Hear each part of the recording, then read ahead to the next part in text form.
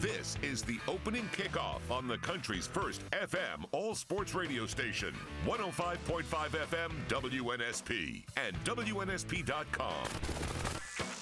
The latest sports, news, traffic, weather, and timely guests with Mark Heim and Lee Shermanian. The opening kickoff. Here are Mark and Lee.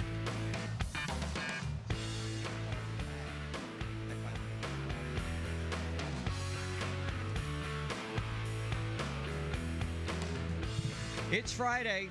We've made it a whole week without Mark, but we got to the Friday, setting the stage for next week.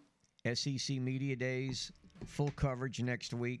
We're sending up an army of reporters like we've never done before. As we head into the final day of our work week, on the opening kickoff, I want to welcome back for a second stint this week. That's pretty good to have Joe Niland back, the Spring Hill Athletic Director. Good morning. Good morning, Lee. So you went from us to Atlanta and back here again.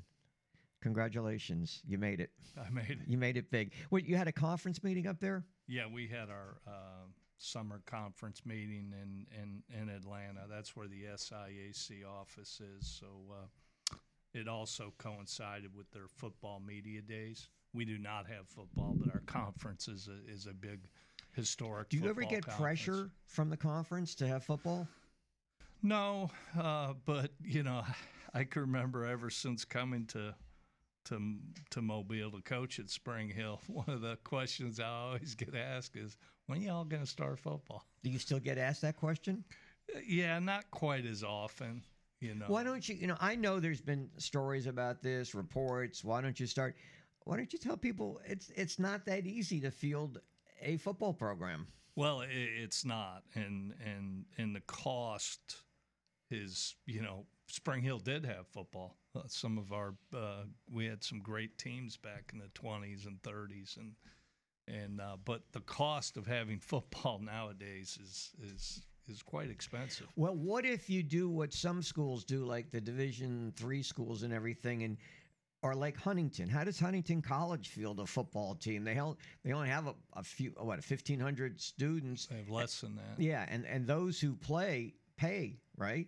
Well, they pay a portion. The assumption is nobody pays full. Very few people pay full to go to college anymore. There's some type of discount rate. And for everybody? Just about. Nick, did you pay to go to college? Well, you pay, but you're not paying the full freight. Right, that's what I mean. Did you pay the full freight? I will start paying for my college this month. He borrowed. Oh, no. I feel bad for you. But even like... I'm assuming you went that route where what's the name of that organization that pays for you and then you have to pay them back with interest? Well, student loans. Student loans. Is that what you did? That's correct. I would never do that again. Never. We did that for my son. No part of that. If I had to do it all over again, I just pay up front. Forget the interest. Well, getting back to that, you usually apply to a school, and schools have some type of merit aid or academic aid or grant money based on your income. So, yeah, there are some people that pay full, but not generally too often. Joe, why don't we set the stage for today, July 14th. It's 81 degrees. It's going to be hot, humid, raining. It's Mobile. It's Mobile. That's exactly right. So my wife asked me yesterday, because she knows Friday's my lawn cutting day. So she says, when is it going to rain? I'm like, I don't know. It could be 10 o'clock, 11 o'clock. Who knows? Where I am, it rains in all different parts of the area. We've lived here since 1980, nothing changes. Well, it did seem generally that it used to only rain in the afternoon. In the summer, the humidity would build up and it'd rain about 3 or 4 o'clock. But now it seems like it's just raining all day long. All right, we got lined up today in the 6 o'clock hour. Blake Stein, Spring Hill alum, baseball, basketball. Yeah, played baseball and basketball. Basketball briefly. Alphonse Taylor, he was supposed to join us yesterday. Couldn't get him on. We're going to try again today. Paul Feinbaum at 7. Thoughts on the SEC Media Days and also about Commissioner Greg Sankey, whose contract has been extended through 2028. We'll talk with, well, we're going to actually kind of a reunion with Joe Niland's family today. Joe, who's coming on at 7:30? My sister Bridget, my youngest sister, she worked with the NCAA for a long time. She's now a dean of one of the colleges at Niagara University, but she was an athletic director, and she's very versed with the NCAA since she worked in Indianapolis. Yeah, I'm very curious about that issue, NIL, NCAA versus state laws. Well, I think that's the big question, and we talked about it a little bit on Monday. But, yeah, Bridget and I have talked. Matter of fact, she was just down here for my son Patrick's wedding, so we had talked about the NCAA and colleges in general. She was there with Emmerich? Also, she was there way before Emmerich? Way before Emmerich. With... trying to remember who was there. What the guy who pushed through the APR? Trying to remember who it was. That was former before. Indiana president. Miles Brand. All right. So at 8 o'clock, another Niland. Yeah, Andy Niland, my nephew, my brother David's boy, who's been with the Bucks the last few years, is Eric Spoelstra. That's who he wants to be. He was a video guy with the Bucks and an individual workout guy, and so he's been out in Vegas at the Summer League. That's great. I want to get some of his thoughts. Speaking about the Summer League, the Charlotte Hornets have shut down Brandon Miller. There's only 2 more games to go. It's load management. Is that what we're seeing now in the Summer League? They're going to shut him down. I saw a comment the other day from Victor Wembanyama, who played in 2 games. Now, I don't know how you can evaluate 2 Summer League games into the NBA, but he says the league that he played in, or basketball in Europe, is a lot more physical than the NBA. Okay, Victor, you only played in 2 Summer League games. Is that going to be similar to what you're going to face when you get into the NBA and some of those roughnecks, Draymond Green and guys like that in the NBA? Yeah, well, he got a very small picture of what the NBA is going to be like. I can't imagine the Summer League being comparable to what he's going to face when he gets into the NBA and they start getting rough with him. Well, and the level of talent. I mean, the Summer League's a Summer League, and there is some good players, but it's not going to be near what he's going to face in the regular season. Jake Crane also coming on. He'll join us at 8:30. He lives in Nashville, so obviously he doesn't have far to go for the SEC Media Days. Joe, the story that I liked seeing, I was really concerned a little bit when this D1 expansion committee was looking at expanding the NCAA basketball tournament past 68. I was hoping they didn't. What's the latest on that? Well, I think it's got pushed back from what I've read, kind of tabled. There's still people that are for it. Obviously, to me, it all comes down to money, more exposure, more games on television for the tournament is probably why they're pushing for it. But I'm glad to see it get tabled. I really wasn't for it going to 68 or the play-ins. I just, I guess I'm more old school. I'm not into the 68. I prefer 64. All right. And I certainly didn't want to see expanded past 68. Well, I think what you is more mid-majors, the talent gets spread out with the portal and everything. The concern is really from the Power 5 people that they get their numbers in. And that's where this push is really coming from. Well, if you pushed it past 68, what's the point of an NIT? Which the NCAA controls anyway, which to me is just a watered-down version because let's face it, the NIT we had Andy Kennedy on earlier this week. Weren't they in the finals? Did they win it? I know they played North Texas, I think, in the finals. I don't even remember if they won it or not. I can't remember. It's not what it was. Right, it's not. The NIT back when was a very prestigious league. In fact, comparable to what the NCAA was back in the 60s and 70s. In fact, there were occasions where a team would vie for the NIT rather than the NCAA tournament. Yeah, Al McGuire took Marquette to the NIT the one year instead of the NCAA. Well, and there was a reason for that because the NCAA it was a very small tournament and you didn't always have your best teams in there. the NIT really had the better teams, and then of course the Final Four grew and it changed that dynamic. Plus all the games were in New York at Madison Square Garden. I had the pleasure of broadcasting many games there, and you had a lot of very good teams. And like I said, as you pointed out, the NCAA, when I first started following college basketball, I think they only had 16 teams in the NCAA tournament. And those postseason tournaments, like the ACC, very few conferences had postseason tournaments, but they were wars. The ACC tournament, they were second to none. I mean, the Marylands, North Carolinas, because only one team was going. Right. And they had some unbelievable games. There were several times Maryland was ranked number 2 in the country and lost in the ACC tournament and was in the NIT. They also drew very, very well. They had a lot of name players. But again, we're getting ahead of ourselves. That was in the past. So if they expand the NCAA tournament, or if they're going to, what's the need for the NIT tournament, which now is out in Vegas, I think? Yeah. They moved it from New York to Vegas? To Vegas. Is everybody moving to Vegas? Is there anybody who's not in Vegas? Let's see. NBA doesn't have a team in Vegas yet. I'm sure they will soon, right? Oh, I'm sure they will. Major League Baseball, they don't have a team in Vegas. They have a AAA team. Yeah, but the A's were talking at one time about moving to Vegas. Still waiting on that. It seems like every week there's like a hurdle to clear. All right, so that hasn't been official yet, but it's coming. Well, you're going to have to play indoors. It's too hot to play outside Vegas in the summer. As far as the basketball tournament goes, there's a few other postseason tournaments, but if the NCAA expands, there's no need for those. But I just, what is there, 356 Division I teams, so.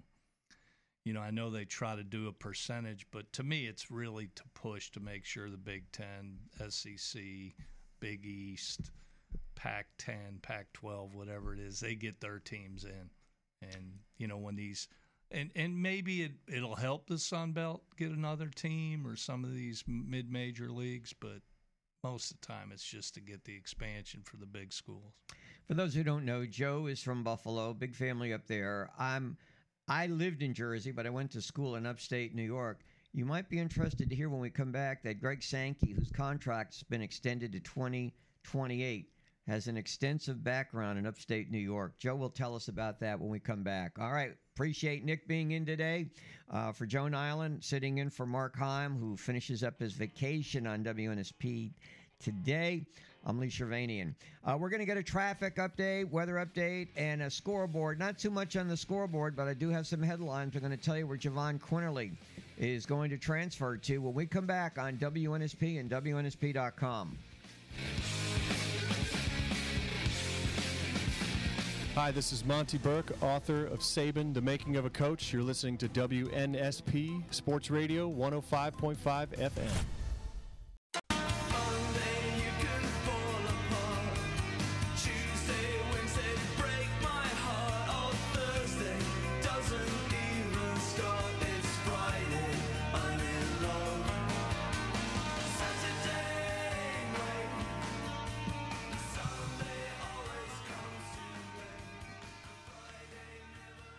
That's the group Cure.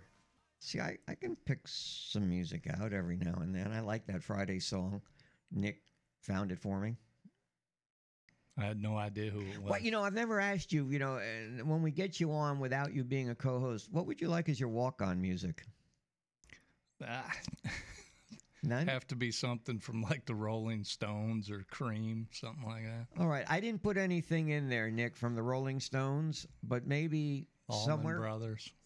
Maybe somewhere before he leaves. He has to leave around 8:15, 8:20. Something from Mick Jagger. We can find any particular one. Satisfaction.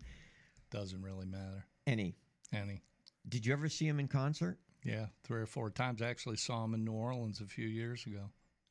And it was like, last time I saw him was like maybe 1979 or something like that. So they're still 40 going. Years Aren't later. they still going strong?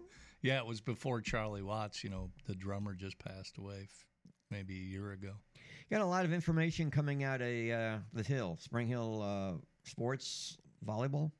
Oh, yeah. Well, Nolan, our SID, Nolan Catilla, does a great job. Yeah, volleyball, and this is a yearly thing. Peggy Martin, of course, our tremendous coach, but, the AVCA, which is the American Volleyball Coaches Association, all academic team award, and it seems every year we get one. So, Peggy does a great job, and our girls, as a team, achieve a very high GPA. And, that's it seems every year I get the notice that here we go again. Peggy's got her team receiving honors. Congratulations. How big was your family growing up? Boys, girls? How many? 5 sisters, and then I have a brother, younger brother. So 7? 7.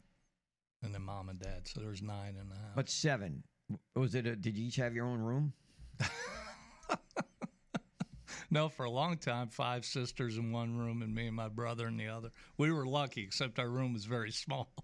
I bring that up because there's a story, AL.com, which is spreading out of the internet. Phillip Rivers, you're familiar with Phillip Rivers, the NFL quarterback? They're up to 10 now. He and his wife expecting, their 10th. It's going to be a boy. Think I read 7 girls, 2 boys, and a boy on the way. Yeah, the poor boys. It's hard when you grow up with all those sisters. Can you imagine, though, if you only had one bathroom? We did. We had bath and a half. Well, what did you do? Did you when you go to a store and you get a number when it's your turn to use? Well, I'm the second oldest, so I have an older sister, but I would get up, boom, and get in that bathroom, because if she got in the bathroom, it was done. And, my dad used to argue with me all the time. I'd like to take a shower in the morning. He said, well, didn't you take one after practice last night at school? I said, yeah. Well, his argument was use the school's water, hot water, and don't use mine. So were you given a time limit in the shower? I usually got in and out. I like to eat breakfast, and I got in and out of there. But when my older sister got in there, you know how it goes. Yeah, I understand that. That's why, believe me, with my daughters, I remember all too well. 20-minute showers. Well, 20 minutes. Yeah. Oh, yeah. My dad was one of 13, and my mom was one of 8. So to them it was no. I had a lot of people in the house, and in the old days you're lucky if you had a bathroom, and so. Nowadays when, someone like me, I say I have 4 kids, they're like, wow, you have a big family. No, I don't have a big family. 5 daughters. Yeah. Everybody get along? Oh, yeah. Generally. It's a household. You're going to have some disagreements. We were talking, Joe is from upstate New York, his roots, obviously been down here for quite a long time. And I went to school in upstate New York. And the first time I ever met Greg Sankey was at SEC Media Days. And I mentioned about school upstate. He started talking. He went to the same school I did, but only, I think, as a grad assistant. But you could dig deeper into his roots. Yeah, he went to a good friend of mine, Jimmy Sagona, who is from Central New York, but has been a longtime coach at Collin Community College in Texas, out in the Plano, Dallas area. Jimmy started his career at the College of the Finger Lakes, which might be something else now. Those schools change names all the time. But he goes, yeah, I had a walk-on guy one year. He goes, I just kept him. He was a cross-country guy, but he played really hard. And it was Greg Sankey. He walked on and played junior college basketball. Greg's been running the SEC now for 9 years. There's been many publications that say he's one of the most powerful figures, in college sports. I don't know about all sports. Without a doubt, yeah. Definitely college sports. The SEC, basically the SEC and Big Ten run the NCAA. He'll be making the rounds next week. Hopefully we'll have him on with us. I know either the afternoon show or the morning show, we'll certainly have him on to talk SEC as... He's one of the very few that's there every day and pretty much hits just about every station. He not only has done a fantastic job with the SEC, but he's also a good PR person, too. He's a sharp guy. He really is. All right, when we come back, Blake Stein, former Spring Hill basketball, baseball star, major leaguer, and he's going to talk some baseball with us. He once played for Oakland. Yeah. He's part of one of the big trades of all time. And we'll tell you about that when we come back as the opening.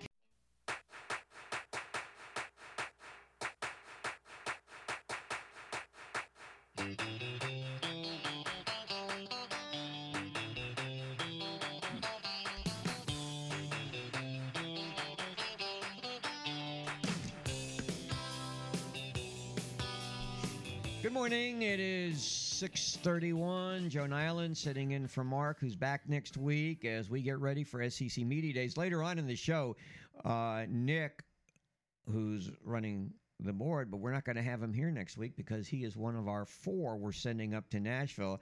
So Nick will give us kind of a basically MO as to what to expect next week when he and the others from the afternoon show go up to Nashville for the very first time. Let's lead into Spring Hill baseball, Joe. Yeah, well, we just hired a new assistant, Brett Weeks. Brett comes to us from, well, it used to be the old Jeff Davis Community College in Bruton, but I think it's Coastal East they call now. But we're excited. Brett has extensive experience in this area, in the Panhandle and along the coast. So it's a good addition to the staff. Mark Rendier, who was with us, left to take a job up in one of the minor pro league teams up in Maine. So now I'm going to talk baseball, and Blake Stein is on the line, McGill-Tulin administrator. And Blake, the good news for you is you don't have to deal with Mark this morning. Well, I'm not sure how you managed that upgrade to get Joe Niland there, but I 2 thumbs up on that. Thank you. I appreciate that. Thanks, Blake.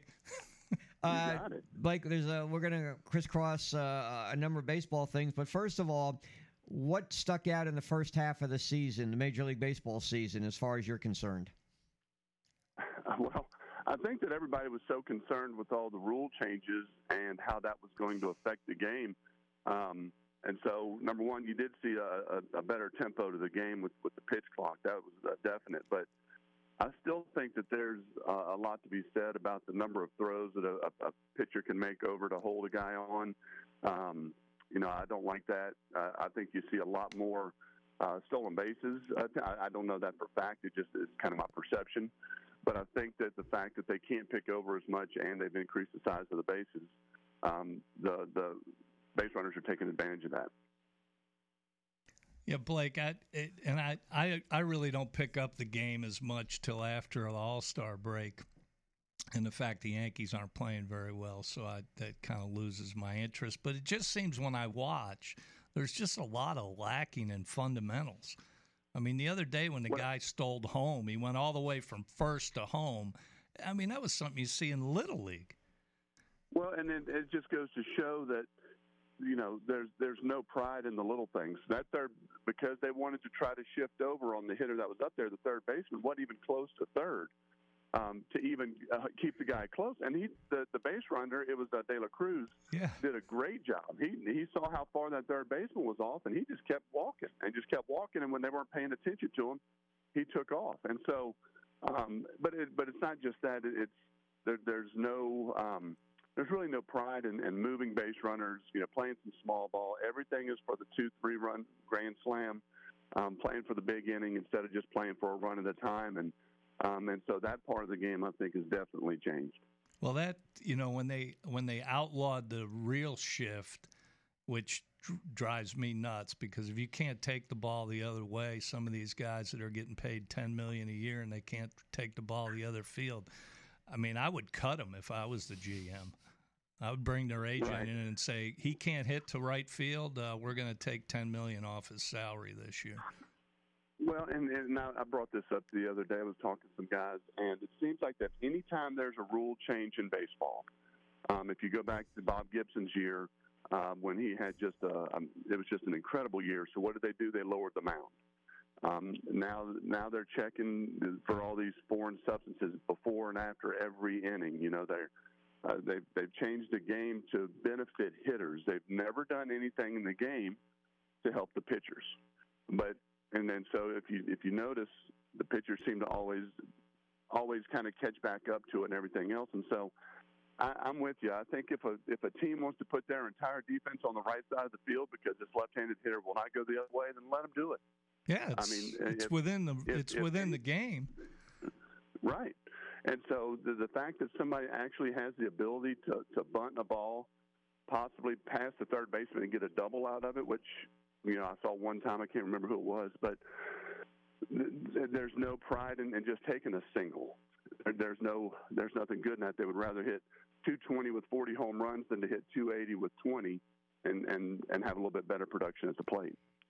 My counter to your thoughts on pitchers, hitters, and I see where you're going with this about favoring the hitter, but if you check the stats, there's very few hitters hitting 300 these days, except for Araz of Miami. Most hitters, I mean, it's incredible how bad the batting averages are.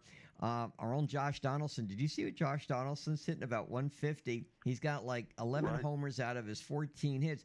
But the point is, and part of this is because I guess a lot of these hitters are trying to hit it into the seats all the time. But, you know, years ago, I mean, there are a lot of guys that'd be over 300. Today, there's just a handful. Well, and if you look, the number of people that bat 300, which was kind of the benchmark of a quality hitter, was if you hit 300, you were having a good year. They don't even look at the average now. There's so many different analytical stats that they put out there that they go by, you know, launch angle and, you know, exit velocity and, you know, home runs. And so if you look, I would be willing to bet that home runs and extra base hits are up. But the batting averages are down because that's what they're gearing themselves towards now. If you were the general manager of the Angels, would you trade Ohtani? Well, I would make the right trade for Ohtani, and so that, I mean, you've got the best player in baseball, and I don't think it's very close. And so if you were going to trade him, you better make an incredible haul on what you get in return for him. And so I don't know if any teams are going to be willing to give up what I would think he would be worth to trade for him. But I think that if they got the right trade, then yes, absolutely. But not just to trade him so they don't have to pay a salary. Blake, we've really never seen a player like this in baseball, I guess, since Babe Ruth. And Ruth only did it briefly, what Ohtani's doing. Can you imagine what being almost an everyday player and pitching? We were talking about him the other day as well. I don't think that you can honestly say that there's not been a better all-around baseball player than him. I mean, we've had some fantastic ball players come through and tremendous careers and everything else, but they were specialized for their craft. They either played a position or they pitched. And this guy comes out and does both and is an unreal hitter, both for average and power, steals bases, great defender, great pitcher. I don't think if he continues on this track for another 3 or 4 years, I mean, I don't think anybody can complain and say that or argue that he's been the best player in baseball. And so, as a matter of fact, if you saw the Major League Draft the other day, there were a few players that were drafted in a new position that was called a two-way player. And so I've never seen that before. You were either a position player and they listed your position, or you were a pitcher. But there were a couple players that were drafted that were listed as a two-way player. So he's changing the game. Yeah, there's a big 6'7" kid. I forget where he was from, Frederickson. Right, he's a first baseman pitcher, I think was what he was, but he was listed as a two-way player. He's mainly the guy that those 97 and hits, 25 home runs or something. So, well, you remember in high school, you probably played both. You probably played. You didn't just pitch, right? In high school, I played third base, and then when our shortstop pitched, I played shortstop in high school. But my thing was pitching. I didn't really care too much to hit. I would talk a big game and think that I could hit, but I couldn't hit. You probably had the launch angle every once in a while. But there was never really that expectation once you got to college. In high school, it's understandable, but there wasn't really that expectation in college to be a two-way player, because even when I was coming up, there wasn't. We had some guys in college that played, Kevin Grimes, that played a position and pitched, but there weren't that many that did that. And so for people to start doing that now and being tremendously successful on both sides is very rare to see. Not only is Ohtani leading the majors in home runs, but Blake, I saw the other day he's leading the league in triples. He's leading the league in almost every category, and then that's not even including pitching. I know what he's doing. I mean, I'd love to argue with the person who tells me that he's not the best player in baseball right now, and then try to prove to me otherwise. And so I think the Angels are holding a wild card there with him. And if they wanted to trade him, they should be able to get a tremendous haul to help bolster their entire team with one player. But it's going to be interesting to see what kind of bidding war goes out if they do want to trade him. Problem I have with these trades today is that when you trade a superstar, which he is, usually all you get are a whole bunch of minor leaguers. Oh, yeah, and Baseball America has them rated 1 or 3 or 4, but you don't really get a major leaguer in return. Back when trades were made, it was like a major leaguer for a major leaguer, although one might be better than another, a la Lou Brock trade or the Tom Seaver trade that or the Nolan Ryan trades that come to mind. They get major leaguers back, but in this day and age, remember when Soto was traded? What would Washington get? About 5 minor leaguers? They didn't get a guy with major league experience at the time, although 1 or 2 of them are now in the majors with Washington. But it's usually like a haul. So I just, with the kind of crowds he brings in and the the merchandising that goes with him and the PR value, the guy's only about 29 or 30. Wouldn't you make an effort? Right. You know how the Angels used to spend gobs of money for Pujols, Rendon, Josh Hamilton? Don't you think they ought to just do whatever they can to re-sign him or sign him to a long contract? I'm surprised they haven't signed him at this point. Well, if I'm not mistaken, I believe that they were, a lot of that was Disney money as well when they were signing these big contracts. And, of course, they're starting to lay people off of ESPN and starting to cut back and everything else. And so, I'm not sure if they had that kind of that bankroll to be able to sign that kind of contract. But, I mean, this is one of the few times I can honestly say that I think this guy could name his price and it wouldn't be unwarranted. And so it's going to be interesting to see how his salary is going to work out and what kind of structure they do. I don't know if they do some sort of Bobby Bonilla contract where he gets paid so much to, the year 2050 or 2060 or something like that. But it's going to be very interesting to see how the team that signs him can afford him. We were talking about Oakland to Vegas. Was the Oakland Stadium really that bad that people talk about? Yeah, and the thing about it was during baseball season it was great. And now it didn't have all the amenities that the new stadiums had when we were going around. That you had Safeco, you had Cleveland that had a relatively new stadium. I'm trying to think, Detroit built the new stadium. And so those stadiums were fantastic, and their amenities were incredible. But when you went to Oakland, not that they were bad, they just weren't up to par with the rest of the league and what they were doing. And then, of course, when football season came around, then they started moving bleachers out onto the field, and it was getting chewed up and worn out. And so it really wasn't taken care of as well because you had 2 sports on it. And there was never any intention that I saw for them to make it a baseball-only facility or to renovate it and bring it, up to the standards that other clubs had. So it made it difficult for them to bring in free agents and that sort of thing when you didn't have the facilities that other places had. So it wasn't awful. I can tell you there's others that are much worse, but it wasn't. There was never really a bunch of effort put into upgrading it. Appreciate you joining us, Blake. It's been a pleasure. We'll catch up to you soon. Thank you so much. I tell you, I don't know what was missing this time that made this interview better, but Joe, I appreciate you being there, man. Thanks, Blake. Have a great day. All right, guys. Yeah, have a great day. Blake Stein, McGill-Tulin, former major leaguer. Okay, you mentioned the Yankees. Former Spring Hill Badger. Exactly. You mentioned the Yankees. You have a couple of people you know. Can't you call them up and give your opinions on getting somebody to help them out? I tried to get a hold of Jim Hendry. He didn't pick up. Probably how about your other buddy there? Brian Sabian's back with him too. No, because I'll just complain, and it's like me complaining to my brother and his team. They don't want to hear it. They hear it all the time. They know the team's not performing very well. Joe, we'll take a break. When we come back, we're expecting Alphonse Taylor. He's got a new coaching gig. In fact, his first full-time coaching gig, former Alabama offensive lineman, ready to join us on the opening kickoff this Friday. We're just a few days away from SEC Media Days. Full coverage on WNSP next week. 6 to 9, the morning show, 3 to 6, the afternoon show, Monday through next Friday. Really looking forward to it, as I'm sure most of you are also. So stay tuned. And then coming up at 7 o'clock, a preview of SEC Media Days, with SEC's Paul Feinbaum.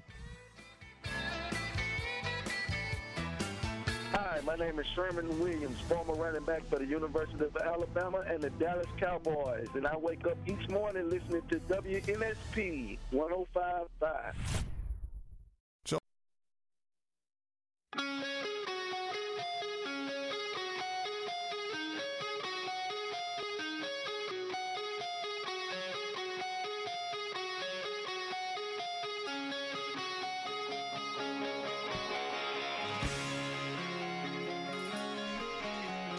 Good friend of mine is Alphonse Taylor.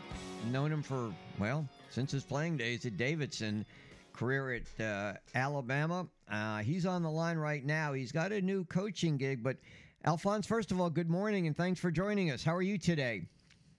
I'm doing well. I can't complain. How you doing this morning, Nick? Wonderful. I got Joe Niland in the studio. So where's coaching taking you now? What's the new gig? All right, so I am now an offensive line coach at Auburn High School under head coach Bart Sessions. And I'm assuming you're coaching offensive linemen? Yeah. Working with the O-line. My primary focus is the interior, the offensive line. I work alongside Coach Ross, who actually just came in from Mississippi himself. And so we're the new offensive line guys, and we're there to get those guys better. What's the most important coaching new?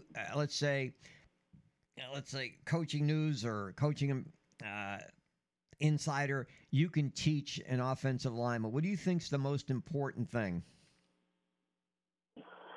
Man, preparation is key. Physicality and effort can't be coached.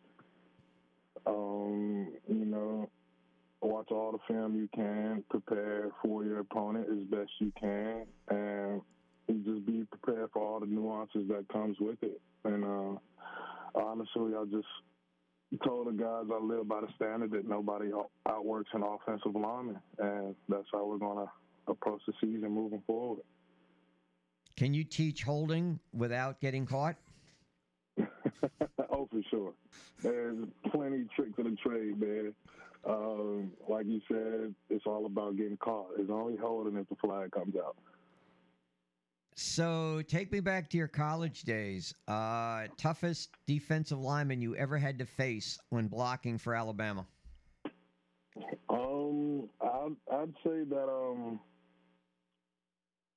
2015 Florida D-line in the SEC championship was pretty tough. Those guys were super physical, and they came off the ball. And they did that for 4 quarters. And, that's tough to play against, but we made it happen. We got the job done. So that's definitely one of the more memorable defensive linemen that I played against during my time at Bama. Now, bring me up to date. You weren't you like an assistant or volunteer at Davidson for a while, and also weren't you at South Alabama for a while? Yeah. So before I got on at South, I was at Davidson just volunteering, doing what I could, giving back to the guys as best I could, and from there, I was hired on at South Alabama as an academic advisor in the general population, just working with the first and second year students, working with all incoming freshmen, just getting them started on their track in college. And from there, I moved over to the athletic side of things, and I started working as an athletic counselor for football, working primarily with the offensive side of the ball.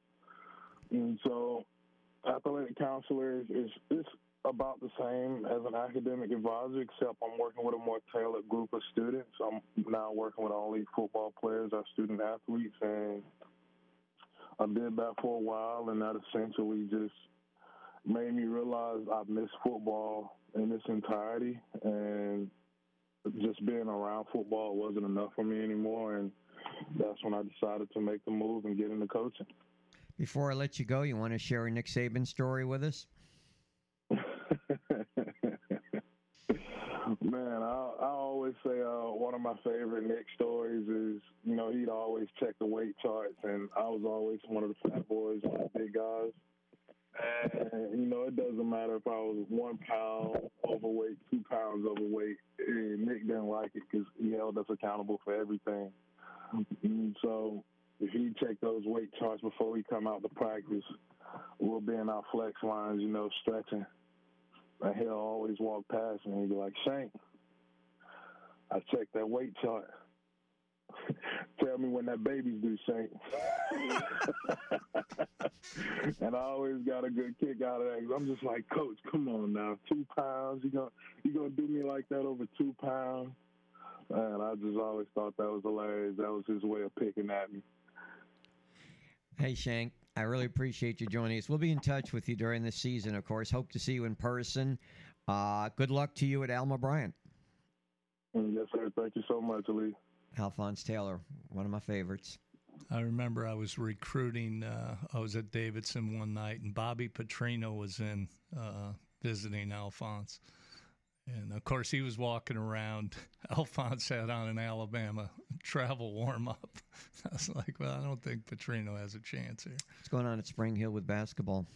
Oh, we just got finished with an elite camp a couple of weeks ago, and men's basketball is going to have another elite camp coming up August 7th. So they kind of limit it to about 35, but there are spots available. So you can go to shcbadgers.com and go to the basketball link if you're interested in signing up. Paul Feinbaum is next. The SEC Network, ESPN, a survivor at ESPN, with all the cuts they had. And Paul, of course, will be very visible, very much on the tube next week in Nashville for SEC Media Days. No, you can't get rid of Paul. No way. Especially on our morning show. Can't get rid of him. Nick's trying to get on his show next week, but he's doing it in a very unusual way. If you get on the Feinbaum show, you're a legend. Mark was on it. No, Mark's a legend. Yeah. In his own mind. Exceptions to every rule. I've never been on it. Really? Never been asked. But you've been on with Marty Glickman. Not really. Didn't you work with him? No. I thought you did. He was a guest instructor at one of my classes in college, but no, I've never been with him.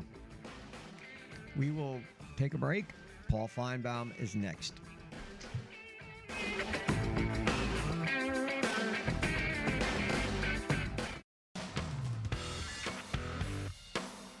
This is the opening kickoff on the country's first FM all-sports radio station, 105.5 FM WNSP and WNSP.com.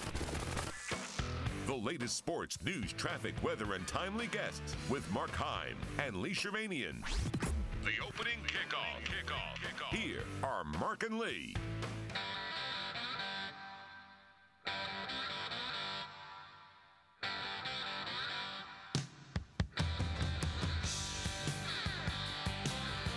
It is that time of the morning when we bring in the SEC, ESPN broadcaster, talk show host, going to be working all kinds of hours next week for the SEC Media Days. And good morning, Paul. How are you this morning? Lee, good morning. I am great. Thanks for having me on this morning. Thank you. I will tell I'll tell you, Joe Niland sitting in for Mark. Anything you say today will go no further. There'll be no AL.com stories on you today from here. Well, Joe, I'm really delighted because I used to really enjoy this show until Mark became a big shot at AL.com, and then I became scared to death that anything I would say or even breathe, he would misconstrue and disseminate throughout the world. Well, I don't want to pick on the sports writers because I know you're one. But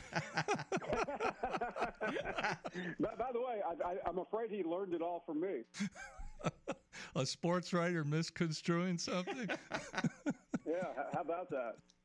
Paul, what do you look forward to the most, and what do you least like about SEC Media Days? Well, what I think what I do like is just seeing a lot of people and knowing, Lee, that it's the beginning of something. Now, the something leads to the second part.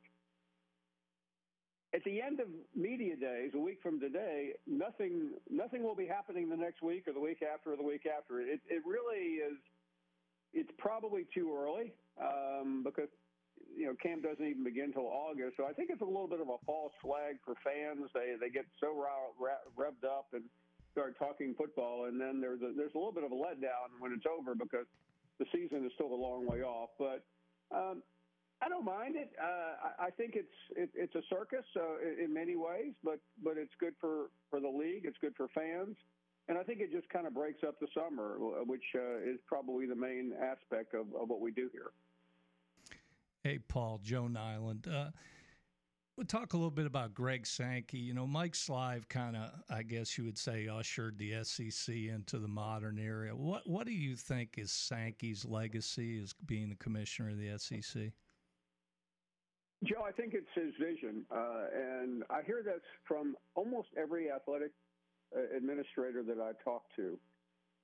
They talk about how smart he is, how adept to change he is, and really how he sees the future. And I think that's one reason why the league is in such good shape, and I think also why the league extended him yesterday. Sly was a different type of personality. He was very intellectual. He was very thoughtful. Sankey's more of a facilitator, and I think that works well with the times because words don't really matter a whole lot anymore. It's what you do, and we talk about why is the SEC so well thought of? Well, it starts in football. That speaks for itself. The other sports are important, and then by the time you get around to the spring, the dominance of women's basketball and baseball, and I think what all this means from a trickle down effect is the facilities, and yeah, the commissioner plays a role in that, but he is the head, he's the spokesperson, and COVID was where Sankey really cemented his reputation. And now with the expansion almost exactly 2 years ago with Texas and Oklahoma and everything else that's going on, he has just emerged. Even though he started off as the new kid on the block, he's now, I think, the veteran commissioner. Paul, before we continue, do you know what your hours on TV next week for the SEC Media Days? It's a little bit. The beginning of the week is a little bit chaotic because we come on a little bit later than normal, but I know Tuesday nightly there is a special edition of the SEC Nation show. I think that comes on immediately after us at 6 local time where you are. I'll be on sporadically throughout the day, depending on the coach or depending on the circumstances. So I do not know exactly yet. Okay, is there our own show of the 14 coaches? Is there one that you really look forward to interviewing next week? I think only because I saw him on our list. I think one of the first coaches we talked to Monday is Jimbo Fisher. So I'm pretty interested in interviewing Jimbo Fisher because he is not a guy you hear from very often. Where Kirby Smart has a press conference now and then, or Saban shows up at a charity event. Jimbo is not as glib as he used to be. So I'm particularly interested in that. I'm also interested in Kirby Smart and what is the tone and tenor of his gathering.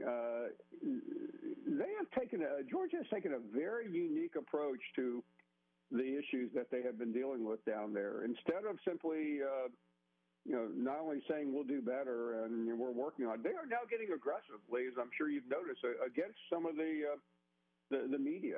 They filed a retraction with the AJC, which is really amazing. But it's also they're drawing the line in the sand. So how does he handle it? I think he had a dry run through the other day when he had a news conference, but I think that's going to be one of the bigger moments. And let me state the obvious. I mean, you don't know what Nick Saban is going to say or do. You know it will be well thought out. You know it will be very smart. But Saban's always capable of saying something that you don't expect. Maybe they'll ask Saban about his future. I mean, he could turn the place upside down by saying, of giving retirement some thought. I don't think that's what he's going to say, but you're always all ears when Nick Saban is up there. How about if he pulls a LeBron James and says, I'm not retiring? Like, who thought he was in the first place? Well, I think I think if I had to characterize the mindset of Nick Saban today, I would say that he will say something like that because he is in a dangerous zone, Lee, where he has to. He can't make the mistake. Do you remember?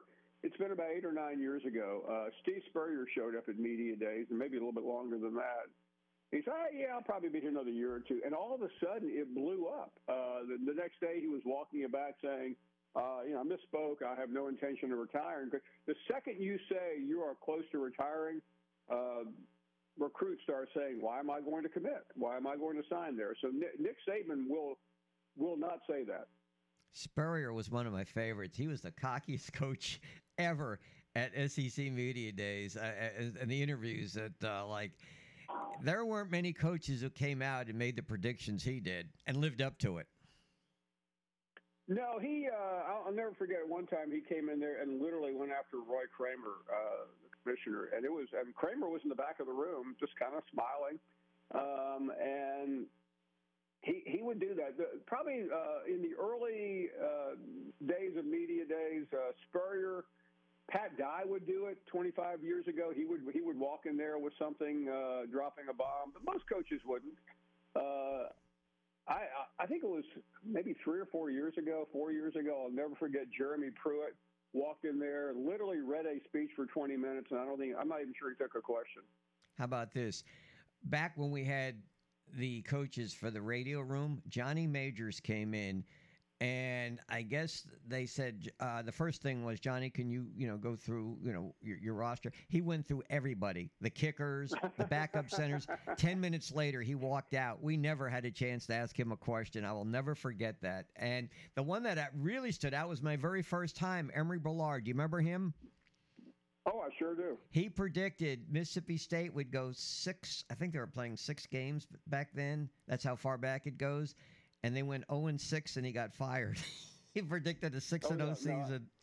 No, I do remember that. I will say that, Lee, I mean, it's evolved over time. If you go back 40 years ago, I think 83 or 84 may have been the last year of this. Remember the Skyriders tour, which I fortunately never went on. It was as I was just getting, but I think the first media days was in '85 in Birmingham, and there may not have been 200 people there, and now there's probably over 1,500 credentialed media. And by the way, when I say credentialed, I'm speaking very loosely. Yeah, if you can breathe, you get a credential. Pretty much. I once joked, that my dog was credentialed, and the SEC got very upset about that. Although I think maybe my last year in Birmingham, Lee, I believe my radio station there, which was an all-sports station like yours, I think we had 13 different people credentialed. Wow. Well, we're sending up 4. That's an all-time record. I used to go up there alone. Now we're sending 4. And one of the 4, this is what I want to get to, a little lighter side. Nick, come join me. So the other day, I was asking Nick, because he's going up there. I said, are you going to fill out a ballot? Because only about, a fifth of the media people actually fill it out. Right. So, Nick, and this has to do with you, Paul. Nick, who did you suggest is going to win the SEC this year? Vanderbilt. Why did you select Vanderbilt? Tell Paul why. Because then I'll probably be the only media member to pick Vanderbilt, therefore creating a story and a headline. Everyone will be in search on who was that crazy guy who picked Vanderbilt to win, and then my career takes off. Nick, that's very ingenious. There are 2 ways to get attention at media day: do something stupid like that, or be the last person there. We have a contest, Lee. I was going to tell Nick about. In the final few minutes of the show, we do the last media member standing, and it is now a fact that people will literally hang by Thursday afternoon. I mean, you probably have never been there that late. There's nobody there. I mean, we are literally the only people left because it ends about 3 o'clock, and our show doesn't go off till 6. And so we started focusing on the room, and it became a really big deal. This has been going on about 10 years. and the winner will get interviewed in our final segment. So, Nick, if you don't get any attention for the Vanderbilt pick, which I promise you won't get any on my show, you can hang around and be the last guy there. I told Nick about that. I told him the best way to get on the show is be the last man standing, and I'm glad you brought it up. I'm going to tell you the funniest, because you're right, I would leave right after the last coach on Thursday. I couldn't wait to get out of there, to be honest with you. I was like, after 14 coaches. Funniest thing I ever heard, funniest thing. You're familiar with Chuck Oliver, right? Of course. Yeah, okay. We carry Chuck Oliver's show from 1 to 3. So they did this bit where one of the people working with them, because they also 680, they have a lot of people up there anyway. So they sent, this was in Birmingham, Joe, and they sent one of the reporters out on the street to ask people who they enjoyed listening to more, Paul Feinbaum or Chuck Oliver. None of the people, and it came back with the responses. They were playing them. None of them know who Chuck was. Everything was about Paul, and they were ganging up on Chuck, and everything grew from that. The questions, a lot of them had to do with Chuck versus Paul. And Paul, of course, Birmingham and so forth, came out on top on him. But some of the responses were hilarious. Well, Paul, my hometown, Paul's a legend in Buffalo, New York. You know, can you believe that? How is that? Just because they pick him up on ESPN and his show, especially the radio show, you know, some of the antics that came off that became legendary. Well, I tell you, my college roommate was from Buffalo, so I had to be subjected to the Bills for 2 years, and then until recently, my producer was from Rochester, so I had to hear more about the Bills. So, listen, I'm really happy the Bills lost every Super Bowl. What can I add to this? Oh, come on now, Paul. Now you're hitting below the belt. So, Paul, years ago, a friend of mine, I won't name his name, but he was employed by Ole Miss. And what Nick was talking about, picking Vanderbilt, there would always be on this poll one vote, first place for Ole Miss. And it was that guy who was their PA announcer. He always picked Ole Miss to win it. I don't have a problem. I don't care who they pick, because who pays attention to this stuff anyway? Yeah, I mean, I hate to admit this, but I will, Lee. I cannot remember. It's been 20 years since I voted. I don't even remember. It's just not something that I particularly care to do. It's a fairly lengthy process because you have to put all conference members down. You have to put all the teams down. So Nick, good luck. I'm glad you're voting. But it is something you wait for. It's one of the, and I think this year it will be very. I'm pretty sure now that Alabama will be the pick to win the West. A couple of months ago, I wasn't so sure. And I think they'll even challenge Georgia for the SEC. Alabama is a late riser right now among media perception. Well, Paul, Nick's about 26 years old, dark hair. He probably will be there as one of the last ones because our crew's not coming back until Friday. They're really milking this for all they can. So, anyway, hey, hopefully, I know your schedule is going to be very, very busy next week. Hopefully, we'll get a chance to talk to you maybe next Friday. All right? Yeah, I know. I'm hoping to leave Thursday night, so Friday at the worst. And if you need a ride back, what you got is a van up there, Nick, that you could give Paul a ride back to Charlotte? Yeah, it's probably only 13 hours out of your way, Nick. There you go. Don't hold that against me.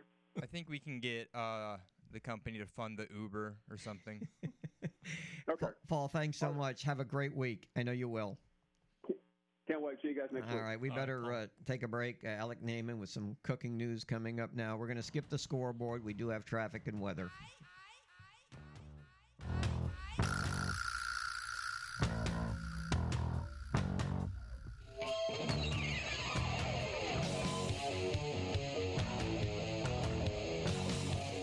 Hi, I'm former Major League Baseball player Bernie Carbo. I listen to WNSP 105.5. Love every minute of it.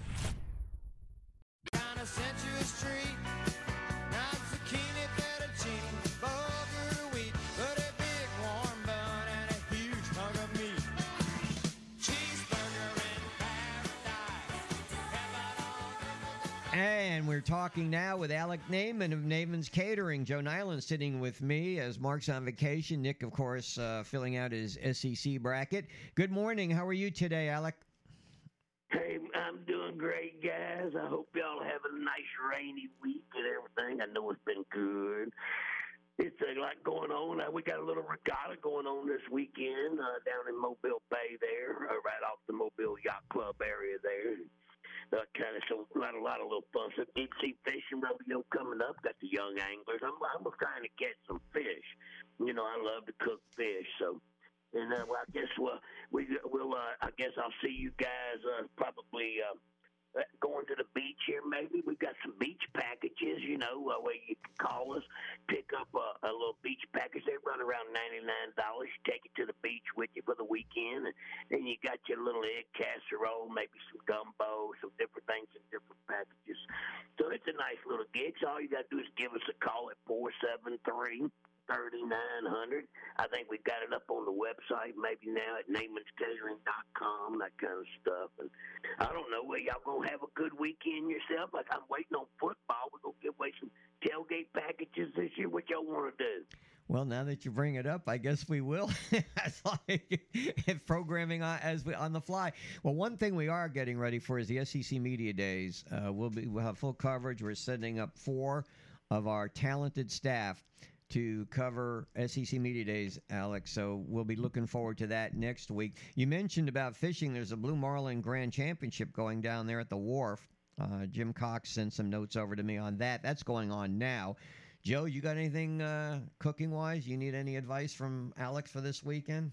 Don't let me near a grill. I'm terrible with it. So am I. I don't even grill anymore, Alec. I've given it up. I'd rather come down to Naiman's Catering and grab some gumbo.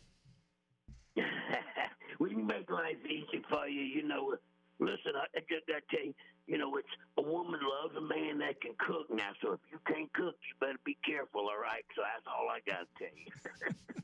You have a wonderful day, Alec. Thank you so much. Y'all have a great one, guys. Bye. Yeah, the complaints I was getting with my grill was that the briquettes were old. They weren't getting the aroma, the flavor when I was doing burgers. I said, the heck with it. I'm not doing it anymore. I'm not going to put up with that. So I know I'm not like, I have a son-in-law who's really, really good. I mean, at that stuff, but I'm not. I don't have the patience. Yeah, I mean, and you know, and they put the thermometers in there, and they have all these little gizmos and gadgets. I don't have any of that stuff. I like the old charcoal grill, but they take so long to get used. You know, everybody uses gas grills now, but yeah, I just never had a lot of patience with it. I didn't either. You mentioned your elite camp. When does that start? August 7th. And, you know, you can contact us at the athletic office or go online at SHC Badgers. We've also got our fall sports schedules up online now. So volleyball and our soccer, you know, we play in the Gulf South and soccer, very competitive soccer league with Delta State and AUM and West Florida, Alabama, Huntsville, and then, of course, volleyball, you know, our national contending volleyball team, and Coach Peggy Martin's got another good squad. You mentioned your family, how big it was.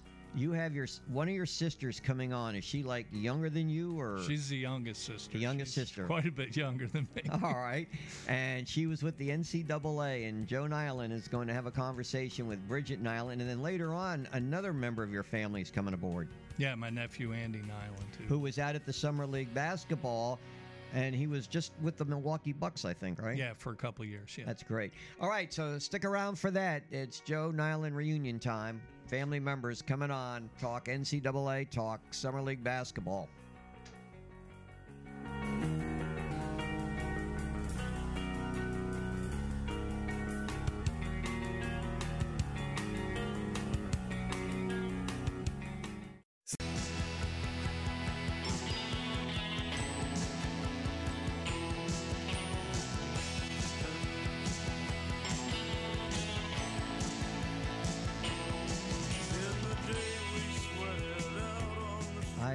I selected all the intros today. Yeah, I know. You think I'm doing okay? Some Jersey with Bruce. Of course. This segment brought to you by Kemco Metal Builders. Joe, why don't you introduce our next guest? Well, we got my youngest sister coming on, Bridget Niland, who worked for a long time in Indianapolis with the NCAA. She's now the dean of the College of Hospitality and Sports Management at Niagara University up in the Niagara Falls. She also was the athletic director at Damon College. So good morning, Bridget. Good morning, Joe. Good morning, Lee. How are you? Wonderful. Joe's going to do most of the interview, but when you said it is Niagara? It's Niagara University. Yeah, we're a member of the Metro Atlantic Conference Division I up in Niagara Falls, New York. Does Cal Murphy ever come back? He does. He comes back pretty regularly. We actually, typically we have a Cal Murphy bobblehead at least once every other couple years and different variations. And he's been not only a great student athlete and player, but a great alumnus and supporter of the university generally. I once broadcast a game at Niagara where he scored 68 points, and that was before the three-point shot. Isn't that fascinating? The gentlemen who were able to accomplish those point feats long before the three-point line. And Bridget, you wouldn't remember this because you weren't born yet, but I was at that game with my father, your dad, and Lee was broadcast. We didn't know each other. We didn't know each other then. Oh, I wish I did, though. Yeah, but, how are things going at Niagara? Everything good, right? Everything's good. I mean, I think the landscape in higher ed for small colleges generally are challenging, and I think those that are Division I and the Division I landscape. But fortunately for us, we have lots of students who want to enter the field of hospitality, event, or sport management. So we're lucky to be on the upside of it. But definitely, when we talk about just the changing landscape of college athletics, it seems to be changing literally, we used to say by the day, but I think we're now saying by the minute. I think higher ed is also in kind of a similar situation, but so far so good, and I think that's how many of us are living our professional lives these days. Well, to get on about the NCAA, one of the questions that Lee had, and we kind of talked about Monday, was the NCAA's power versus state law.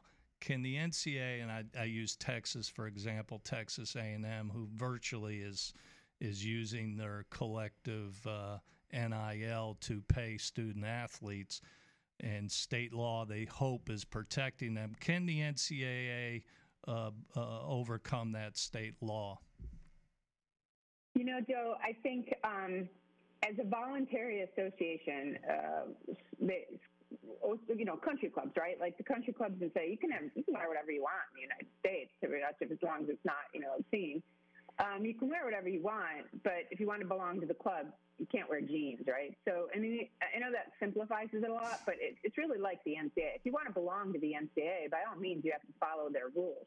I think, that's one thing to say, no jeans at the country club. It's another thing to say, this is how we're going to dictate how you do your business operations. And I think what you're seeing among Texas A&M and some of the schools that are in states in which have maybe not only, I would say, incredibly open-ended NIL rules, but also there's several states that have come out, my state being one of them, New York, saying, hey, listen, if there's an NCAA rule that trumps our rule, they're saying the opposite of what the NCAA said on June 27th.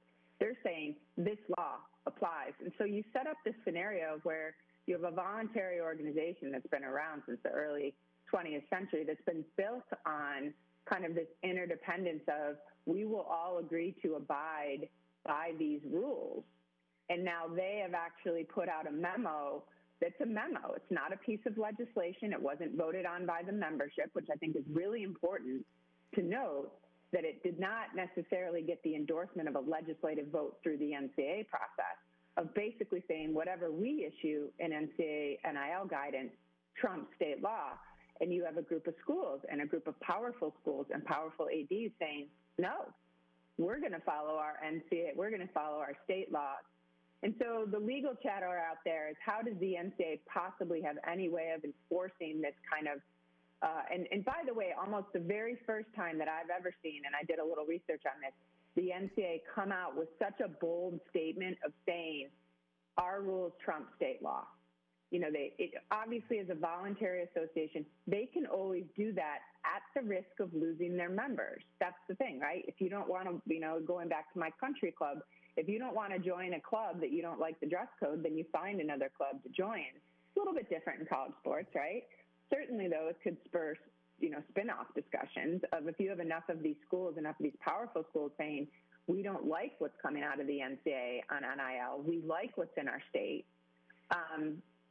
We're going to go that direction. So I don't think the NCAA really has the ability to enforce this other than saying we're going to penalize you. And to date, they've really only issued one quote-unquote penalty under this, and it hasn't been against doing any of the things that they forbid in the collective as much as it is against individual NIL deals.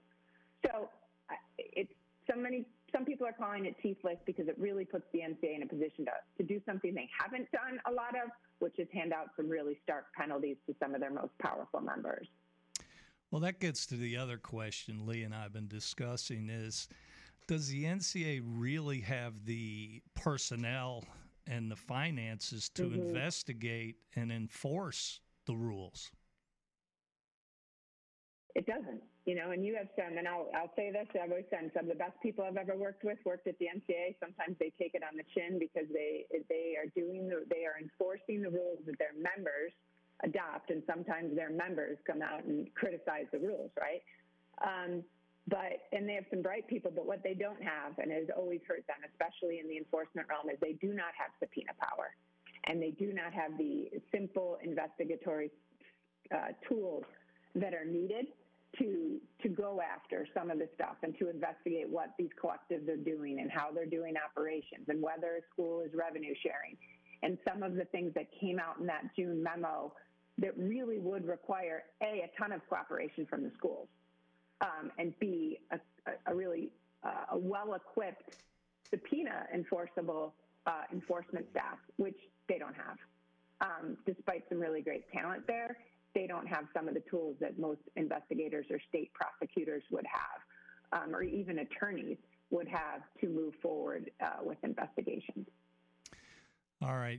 As a former student athlete, I know you'll be conflicted on this, but as a former student athlete and then an administrator, what's your true feeling on the NIL? I think so. As many people know that worked with me, I started out as a bit of a troublemaker in the world of college sports, really advocating for more student athlete rights. I come from an era in which, as a full scholarship athlete, I wasn't even allowed to hold a job. I couldn't even go during the school year and get a job that paid me, lifeguarding or coaching a kid or waiting tables. It was only 1997 that changed, and there was this fear back then of don't let this, this kind of tight wrap hold on student athletes. And I think that tight hold that they had on student athletes started to unravel with just a tremendous amount of money that started to flow in from television deals, and the tremendous amount of money that started to flow into coaches' salaries, top-level administrator salaries. And I remember being around the table as a rep on the NCAA Student Athlete Advisory Committee in 1998 when we were dealing with some of the fallout from the Law v. NCAA antitrust lawsuit. And I remember a commissioner saying that we are going to find ourselves in more undefensible positions the more we start to take the money that is on the table. And I think that's what you're seeing, Joe, is that, it was one thing when you had a coach making $150,000 and him kind of having the ability to kind of regulate what a student athlete might be doing or taking. But when you have, millions going into the coaches' pockets and the athletic administrator pockets, and not to say what's going into the university coffers, but you're still trying to keep this tight wrap hold on what student athletes can do, that's the problem, because that is antitrust, right? You're letting one group benefit a group that is, and another group you're constricting. It's the outgrowth of what we're seeing. And I don't know if you were a plaintiff, Joe, in that restricted earnings coach, but what we're seeing from that is all the outgrowth of that case back in the late 90s of Law v. NCAA, when a group of college coaches challenged the NCAA's ability to regulate their earnings. I think what's going to be interesting on the landscape is all the stuff that's kind of stewing at the same time, but we have to watch what's going on in the labor realm. because there are some significant cases moving through the labor side of this. And at the end of the day, the student athletes want, many of them at the high level institution want that designation of employee, and then everything changes, right? And so there's some couple things going on. The last thing I'll say is the push for federal legislation, which you may be asking me about. There's a couple bills out there. There's one from your senator down there, Senator Tuberville, which obviously is a little bit more coach institution friendly. There's some that's been out there that are a little bit more student athlete friendly. And that's going to be the big rub, is that, you know, we have a very divided Congress, a very divided nation at times. And college sports, you have some very divided people. Some people are pro-student athlete that feel like, hey, if the coaches and the athletic directors and the commissioners and the colleges are going to make millions of dollars off of the student athletes, they should have that ability. Then, of course, you have some folks trying to put some guardrails on that from the administration side, because they realize that this could just be the unfolding of, you know, it could be the unraveling of college sports as we know it. Yeah, and that was one of the questions. Is it wise for the NCAA to really let the federal government get involved in membership issues? You know, for years, the NCAA has pushed back against that. So I think what you're seeing with Charlie Baker and the hiring of Charlie Baker is a real pivot. You know, and I can remember, because, again, I went to go work for, oddly enough, the NCAA ended up hiring me after my stint on the NCAA Student Athlete Advisory Committee. And one of the things I worked on was this team that we used to call athletic certification. And we used to travel down to all the schools and make sure the schools were basically operating under our rules, right? The NCAA's rules.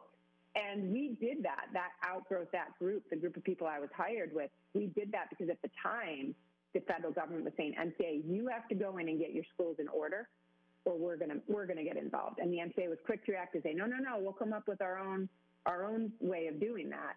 And so, then that's what they've done typically over the years. But now, again, it's all about the money, Joe. It always is. It's about the growth of the college sports market, and especially in those areas where there's not a prominent pro sport market, in which it has become the quasi pro sports market, you know, especially down by where you guys are. And there's just so much money that's evolved with television, with streaming, with apps, and with just the general interest in college sports. And the NCAA's got to figure out a way to get their arms around it. Not just the folks in Indianapolis, not just Charlie Baker, but really all the leadership. And then there's that question of what Division I is dealing with is like a foreign language to Division II and III, and that's where the bulk of their members are. So, and they're just dealing with trying to get kids in the colleges and the challenges that people have in higher ed generally. So it's such an interesting time for all of this to be unraveling. It's another good spectator sport to watch in some ways.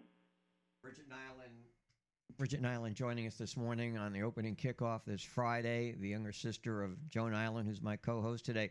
Bridget, there's always been this, I guess, questions raised on investigations. I'll give you an example, and I may be off on my timeline, but like in 2017, that's when that FBI report came out about the coaches and so forth, and yet it wasn't until recently that they finally came down on LSU, 4 or 5 years later. Why does it take so long?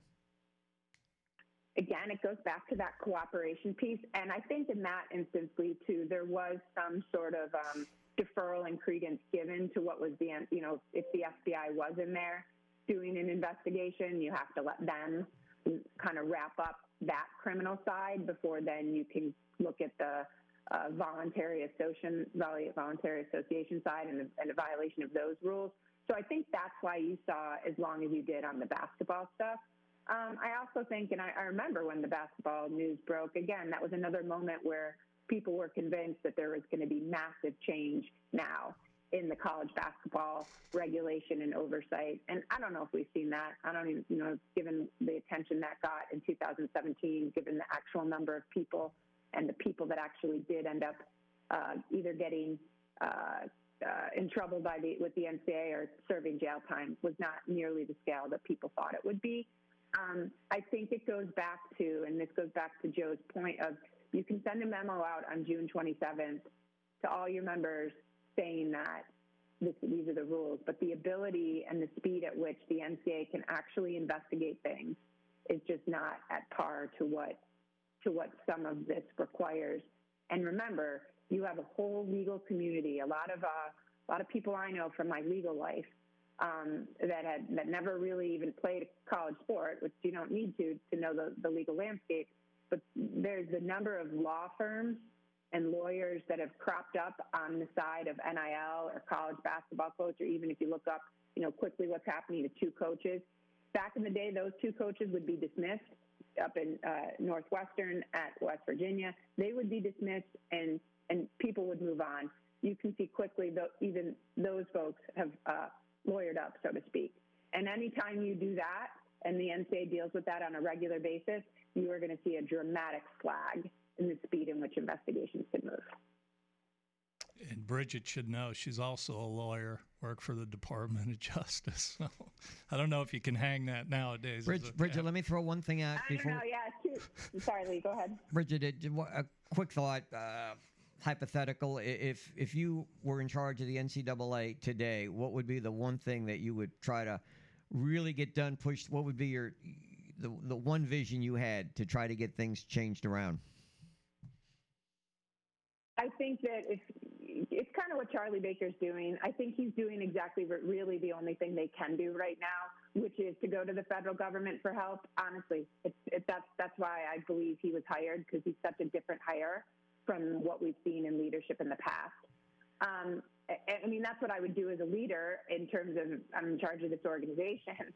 I mean, I think part of my philosophy with college athletics and why I returned to the academic side and being a professor and training our future sport managers was just the schizophrenia that exists in college sports. So I don't think I'd ever want or see that, because I really think we've moved far away from the days where, and I'll even go, I don't know how much coaches get to coach as much as your head coaches have to manage these large, almost business-like affairs, and really just the changed relationship in the environment.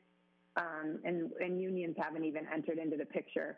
But, I mean, we look at the turnover on college rosters. I mean, you've got a portal issue. But before you can address the portal issue, you have to address the money issue. But I would go after the money issue first. And then if he's not successful or they are not successful, because certainly there's a lot of college leaders that have testified before Congress trying to get this antitrust exemption and NIL legislation, if they're not successful, then that leader has to sit down and somehow go back to way back when, at the critical moments of the NCAA, and get the Texas A&Ms and the Big 12s and the SECs and all those schools that truly hold the power to really get them on the same page about this and get some ground rules on the collective. And that would, I don't know if that's Charlie Baker or some other really skilled person to get the membership back in line. Or I think you're going to start to see internal fractures where they're going to be pushing back against memos like this in the way they are. Second issue is portal, and I'm sure you and Joe will be talking about the portal. Oh, the portal.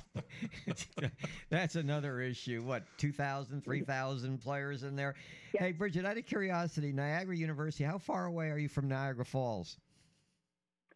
3 miles, not even. And actually, we look over the beautiful Niagara Gorge and right into Canada. It's a beautiful, picturesque campus. So, great place to study, Lee. Great place to study. I'd say that beats Indianapolis, doesn't it? Hey, thank you so much. I will tell you, there was a landscape move in that one, but I love Indy. Got to love that Midwestern hospitality. Thank you ever so much. It's been a pleasure. I asked Joe to get you on today. He came through. So thanks to the Niland family today. Thanks, Bridge. Have a great weekend, guys. Take care. Bye. So now your nephew, Andy? Yeah, Andy. He's coming up at 8. Talk basketball. That'll get Nick's interest. Nick, big NBA he was fan. out in Vegas. So. Yeah, out in Vegas for the Summer League. All right, let's take a break now. We have a short segment coming back. And again, at 8, we've got Andy Niland, and then at 8:30, Jake Crane. And then Nick's going to tell us all about our coverage next week for the SEC Media Days.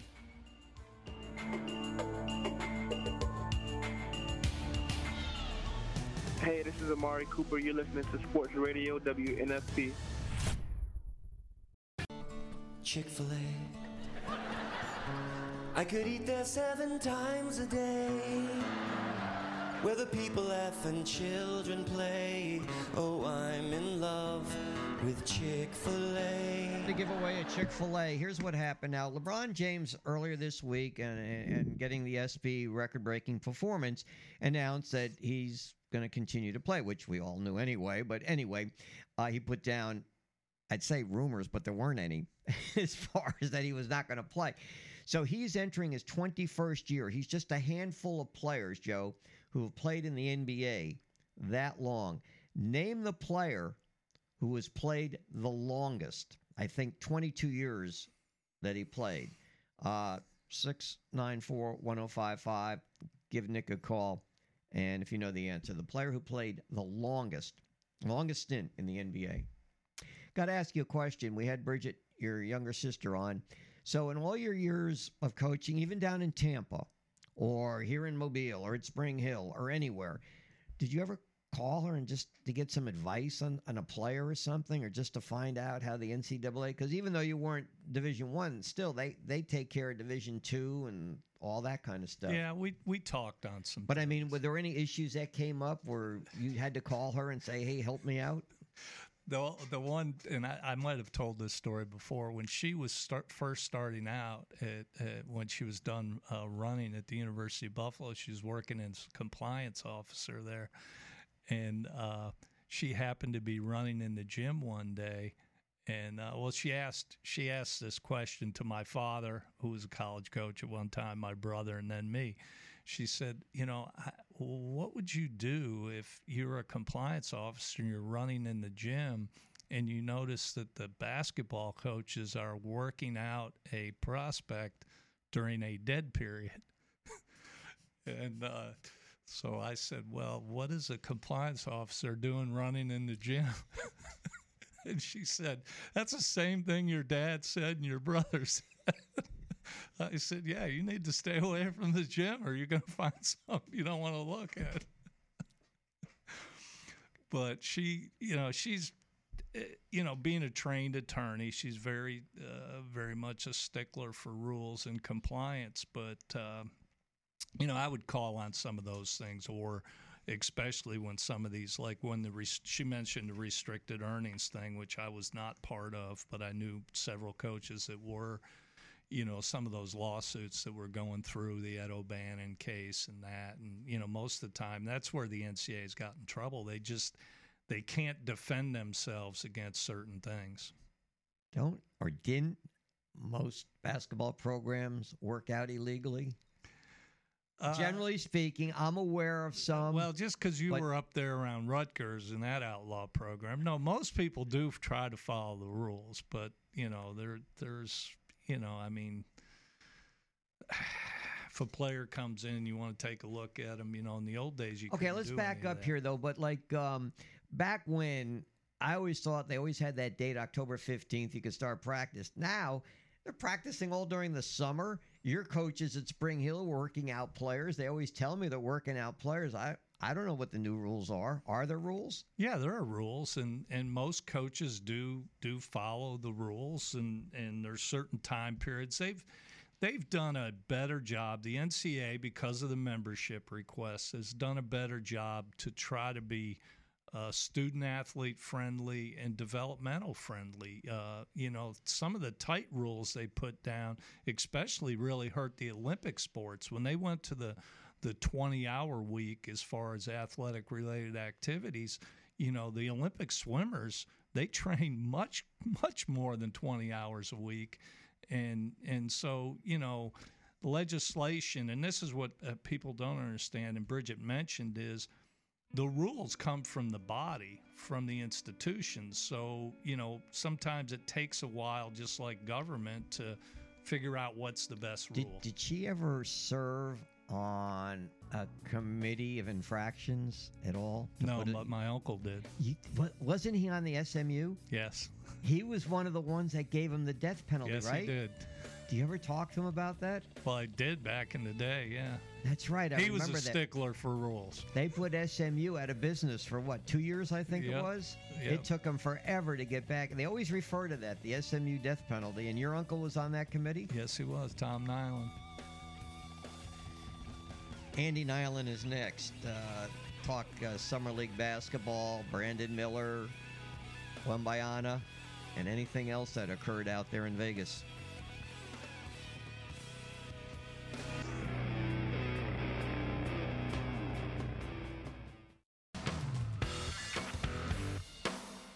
This This is the opening kickoff on the country's first FM all-sports radio station, 105.5 FM WNSP and WNSP.com. The latest sports, news, traffic, weather, and timely guests with Mark Heim and Lee Shermanian. The opening kickoff. Here are Mark and Lee. All right, this is it for me. My days without Mark comes to an end in this hour, Joe. Thank you for coming in. Thanks to all of our guest hosts. Of course, Joe, you're a two-timer this week. Start Danny and Cordy, finish. Joe Godfrey, Dan Jennings. Been a lot of good guests, and I guess we're going to continue along those lines. Our next guest is Andy Niland. Andy's my nephew, my brother Dave's boy. Played at Penn State Barron. Great three-point shooter. Had a great college career and spent the last, he was with St. Francis of Pennsylvania as an assistant, and then he's been with the Milwaukee Bucks the last 2 years. But he's Eric Spoelstra in training. That's what we envision him as. Andy, good morning. Good morning. Happy to be on. Are you still out in Vegas? No, I just got back last night, actually. So I'm back in. Just got back the other day. Are you buying into all this hype about Wembyana? You know what? He's. I think he might be the real deal. We'll see if his body can hold up, but I really do think he's the real deal, and all the scouts think the same way out there.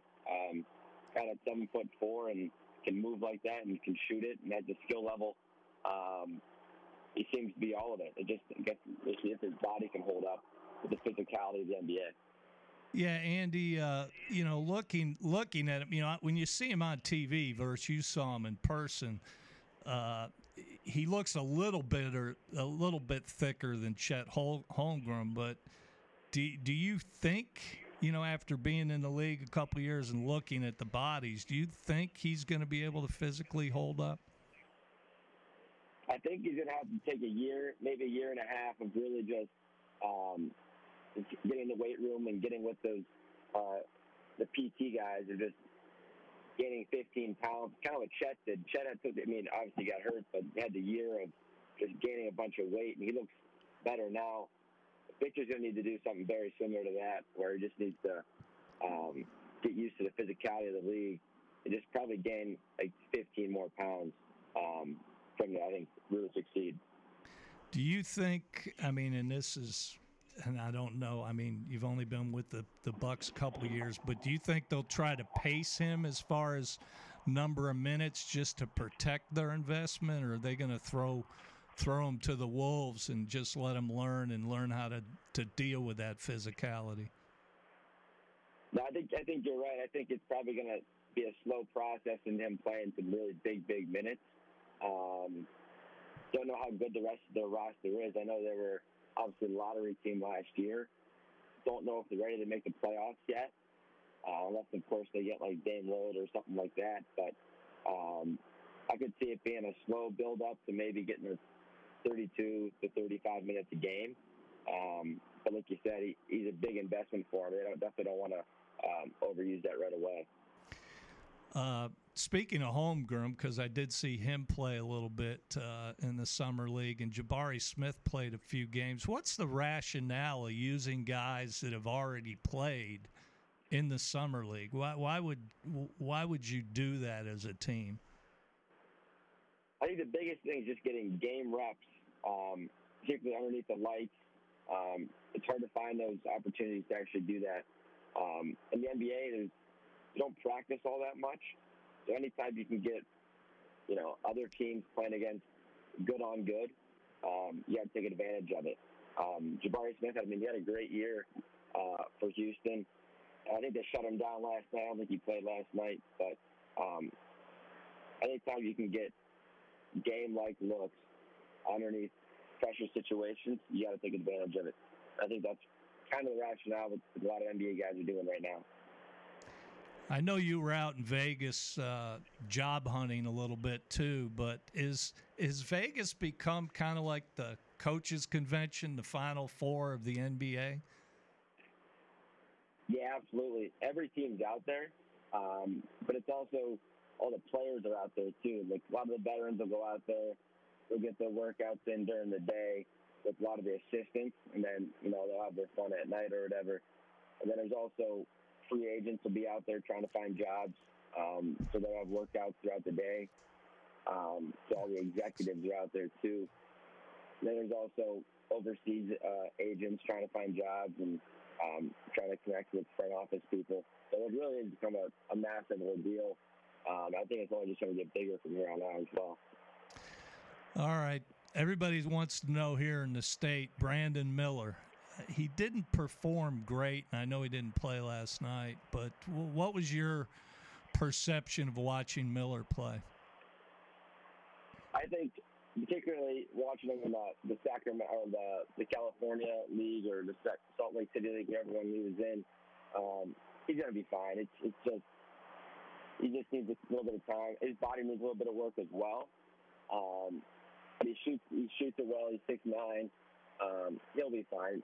It's hard to put too much, really put a lot of stock in some of these games. They only have about 2 or 3 practices with their actual team, and then they kind of storm right into the woods. You can't take too much stock into thinking that if they didn't perform too well, that's what it's going to be like during the regular season. He just needs some more reps. He's still a young guy.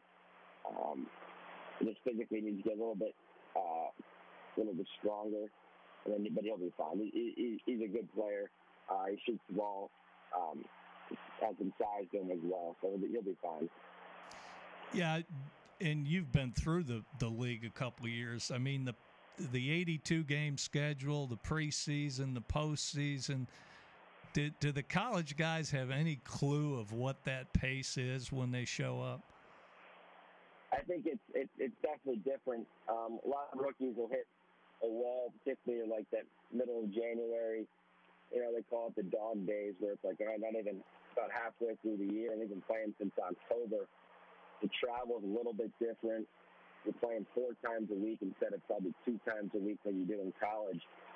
And then every day the competitiveness that you're going against the best in the world is probably just a little different than what they're used to. There's no bye games. Like you're going against someone fighting for their job. So it's a little different, and I think you see a lot of these rookies hit a wall. But it all kind of depends on the situation. Andy Niland joining us in this segment. Andy, I'm Lee Shervanian, co-host with Joe Niland for the opening kickoff. Did you hear much talk about this in-season tournament that Adam Silver came across with? Does there seem much reaction for it or against it? So they also announced it's going to be in Las Vegas. Obviously the rules came out. They thought it was going to be a nice little mix-up. I know it's going to be the weekend of right as kind of college football season's winding down, so they tried to pick a window where it gained a little bit of traction with the NBA, but not interfering with that college football, the championship weekend, and then also before the playoffs start. So I know the league's very excited about it. I don't know if the players and coaches have really thought too much about it quite yet, but it's something that I think will bring a lot of excitement and more fan engagement during the middle of the year when they don't normally get that much. It's been a long time since I've been in Vegas, but one thing I remember getting off the airplane there, that you go through the airport, there are slot machines. When you enter the basketball arena, do they have slot machines in there? No, not in UNLV, but pretty much everywhere else you go there is. So, but not in UNLV. Hey, Andy, Lee did the Syracuse game where Calvin Murphy scored 68 points up at Niagara. I actually was at the game with your grandfather, and we just pulled up the box score. Calvin took 46 shots in the game. Did you ever take – I know your dad did, but did you ever take that many shots in a game? No, I wasn't allowed to shoot that many times. That's a lot. 46 is a lot of times.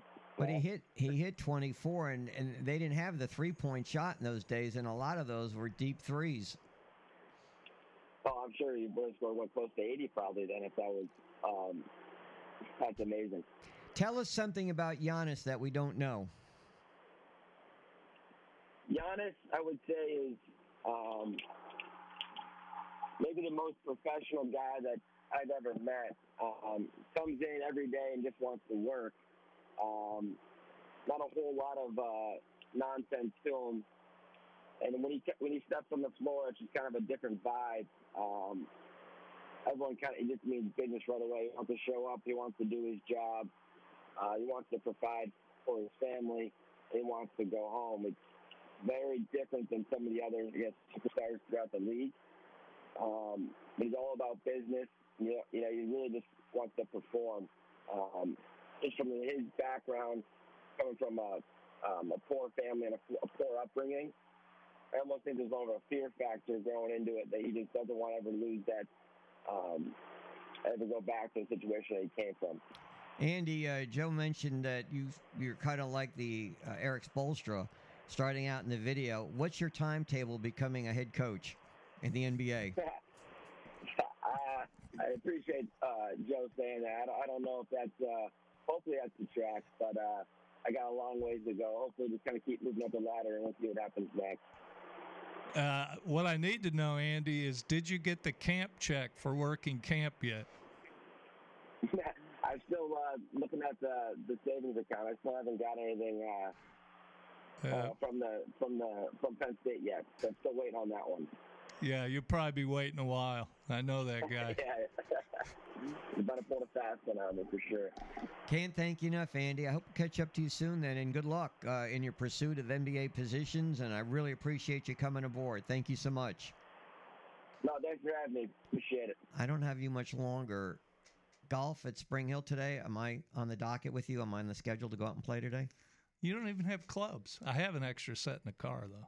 I just need 2-3 clubs. I just need a putter and a driver. What else do you need? Well, we played in the scramble last night, Dr. Copeland and I, our vice president of enrollment and advancement, and didn't play very well. But, yeah, the course is in great shape. Well, maybe not after I played it and tore it up last night. But do you replace your divots?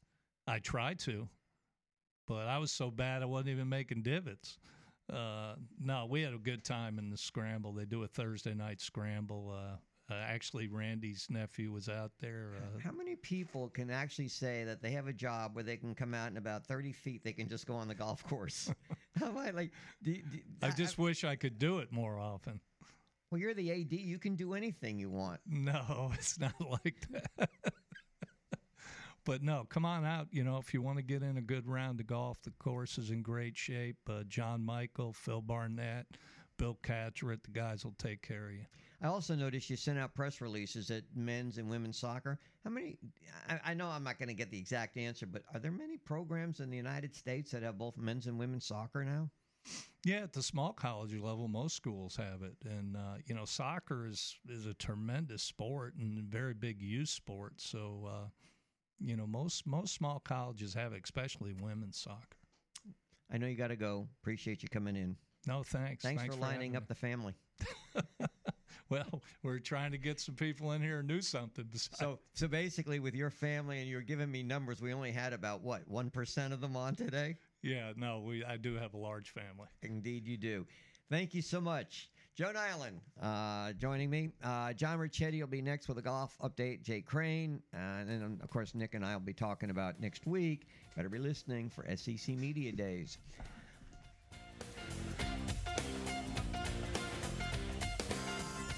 Hey there, this is Bob Baumhauer, ex-jock, head fry cook, and I listen to 105.5 WNSP, Mobile, Alabama.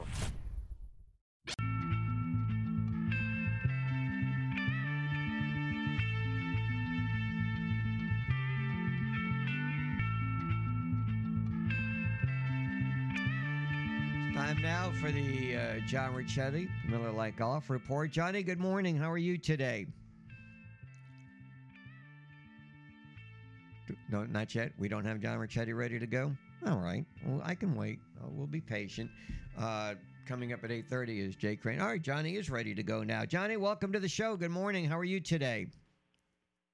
I'm doing good, Lee. Doing good. Looks like possibly today we could, could be some chance for some people playing some afternoon golf. And I don't want to I don't want to sabotage it, but from understanding that it's been so much rain in Mobile, Baldwin County that it's really affected everybody's golf play, and hopefully the weather cooperates because they got the annual Woody Woodall Invitational named after the longtime director golf head professional at the Country Club of Mobile. Players from all over the Southeast will be at the Country Club of Mobile this Friday, Saturday, and Sunday.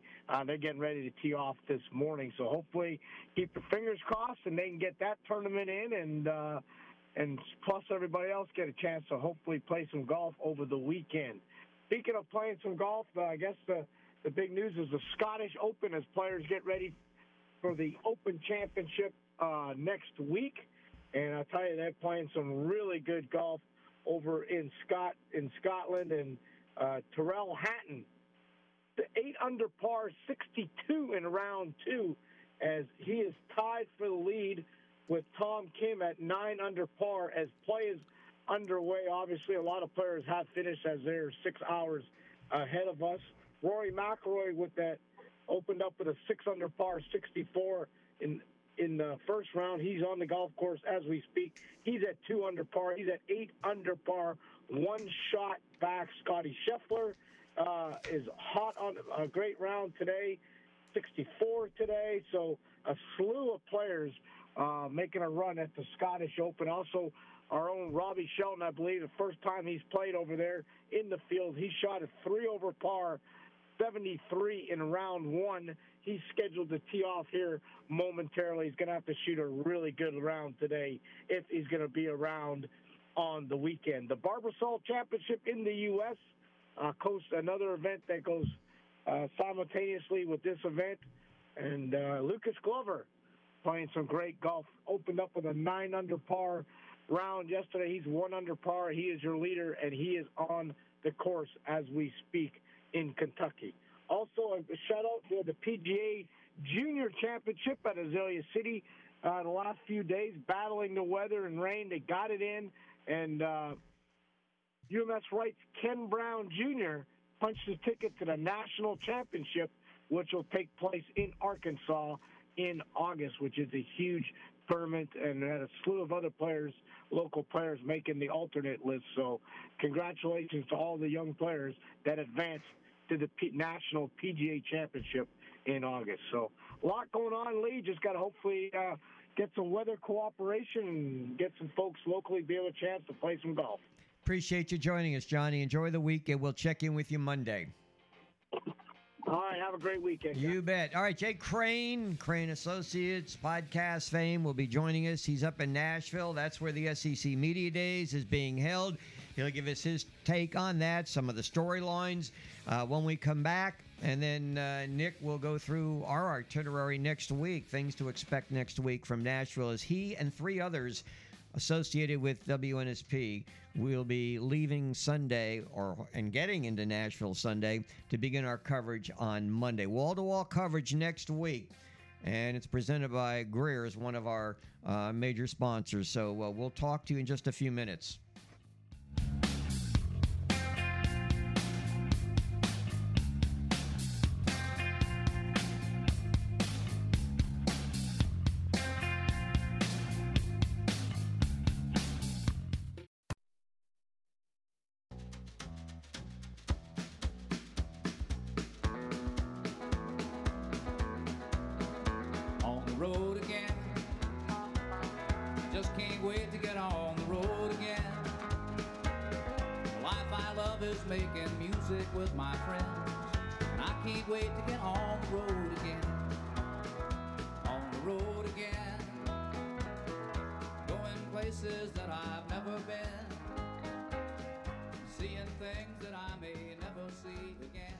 That's Willie?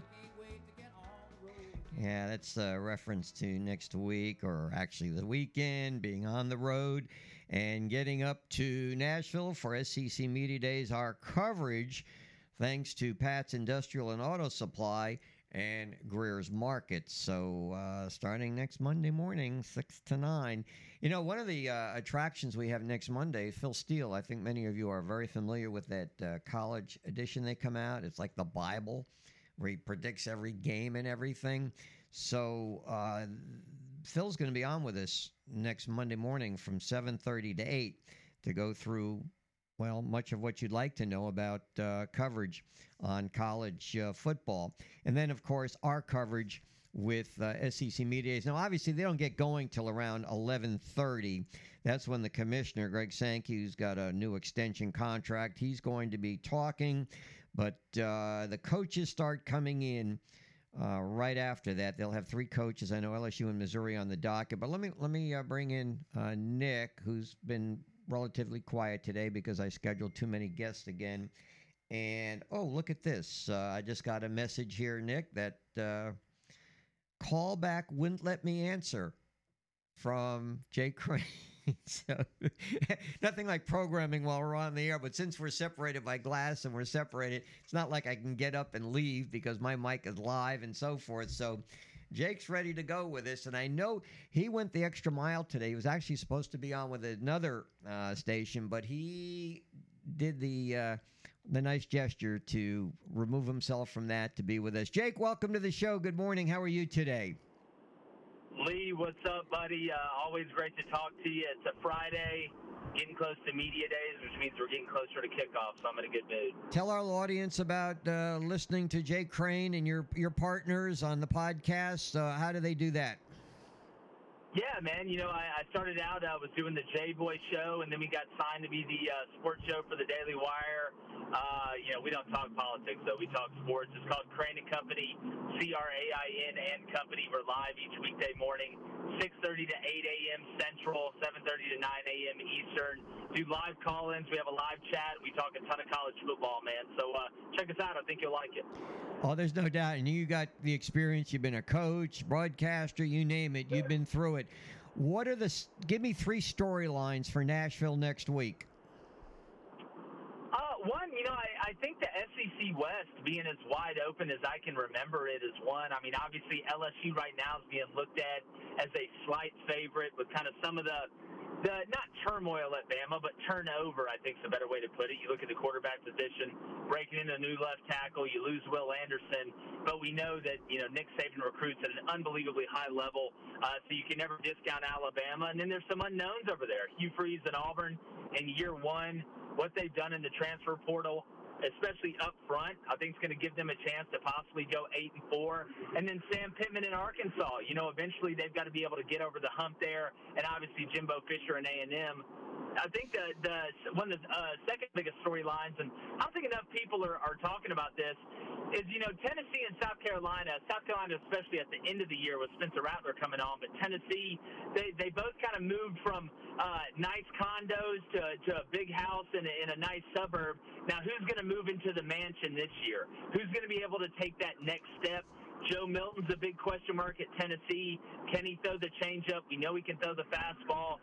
And which Spencer Rattler are we going to get? Are we going to get end of the year Spencer Rattler? Are we going to get beginning of the year Spencer Rattler? I think a lot of that has to do with what's going on up front. And then, you know, I think there's a couple coaches right now that are feeling the heat. You look at Billy Napier in Florida in year 2. They've got a really tough schedule this year. Obviously, 2024 is an absolute brutal schedule when you look at it. Are they going to be patient with him? And then Jimbo, you know, Texas A&M, Connor Wegman, a lot of people are high on him. They return a lot up front. So there's a ton of storylines, but those are 3 that kind of jump out at me. Are you optimistic about Auburn now and Hugh Freeze? You know, I think it depends on what your view of what a good year would be. I don't think 7-5 would be a bad year, but the more I look at Auburn up front, now, the pass rush is a huge question mark. That's the biggest question mark I have for Auburn, because I think in the back end, they've got some guys that can play. DJ James, we know. Nehemiah Pritchett, we know. Who's going to be able to rush the passer now that Derek Hall's gone? Marcus Harris is a guy they're really going to lean on from an interior and exterior standpoint from a pass rush. That you know, they got the kid in from App State, McLeod, that I think is going to be a really good pass rusher. But no, I feel like Auburn, I think they have a legitimate chance to go 8-4 if they catch a couple breaks and they get good play from the quarterback position. Without a starting quarterback in hand, Georgia and Alabama, do you think there's too much hype for them, the fact that they don't have an established quarterback this year, whereas LSU does, whereas Tennessee, well, I say Tennessee, Milton, he's been there, done that at some, like at Michigan a little bit, and also at Tennessee. But the Alabama and Georgia, the two programs that'll be picked, I'm sure, number one in the East and the West, do not have an established quarterback. Yeah, I think LSU is actually going to come out of media days as the favorite in the West. But yeah, it's an interesting situation. Now, I think when you look at Georgia, they know who their guy is, right? It's Carson Beck. I think that helps a lot, especially the team knowing who the voice is, who they're going to be listening to. In Alabama right now, I mean, I still consider it a three-horse race between Milrose, Simpson, and obviously Tyler Buckner coming in from Notre Dame with that relationship he has with Tommy Rees. But I do think Georgia is in a better position up front, not only from a starting five on the offensive line, starting four on the defensive line, but from a depth standpoint to kind of hide a little bit of what they're lacking from experience at the quarterback position. I think Carson's going to be a lot more comfortable, and Georgia does have Brock Bowers. They brought in Ra Thomas from Mississippi State, Dominic Lovett from Missouri. So it's a big storyline. There are question marks, but I would put Georgia kind of a little bit ahead in that race. Jake Crane on the line with us right now. Are you going to be on Radio Row next week? Oh, yeah, I'm going to be there. I'm going to be there like a fat kid on a cupcake. So if you could interview just one of the 14 coaches, which one would it be and why? Man, Shane Beamer.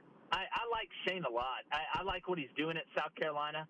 I like what he's done with the culture at South Carolina because there's a ton of resources there. It's a place you can win. We saw what Spurrier was able to do when they had that spurt. But Shane, to me, is a fantastic interview because I feel like Shane's one of the few coaches that I think will really tell you how he feels about something. It's not just coach speak. He's kind of part of that new way. Lane Kiffin, obviously, that's the easy answer. He's always making headlines. But at the end of the day, I think Shane's part of that new wave of coach that has embraced social media and kind of goes about it a different way. They're in the process of building something there. So I would say Shane Beamer. Jake, the SEC does a fantastic job. It's a PR machine. This 4-day extravaganza in Nashville is unlike any other conference. Nobody comes close to it. Are they expecting, how many media members are they expecting this year? Well, as many as the fire marshal will let them have. I mean, again, it's the ultimate gathering for the ultimate conference in college football. I don't think that's any dispute. Storylines are aplenty. They always are. And I think there are some more unknowns this year, which I think adds to the intrigue. But it's going to be loaded. You had the 1 year with COVID where the fans weren't allowed to kind of hang out. They're going to be there as well. It's going to be like the Beatles are in town, man. So this is the first year in Nashville. Why was it placed in Nashville, and will it be any different than Atlanta or Birmingham? I think when you look at Nashville, it's obviously a major city.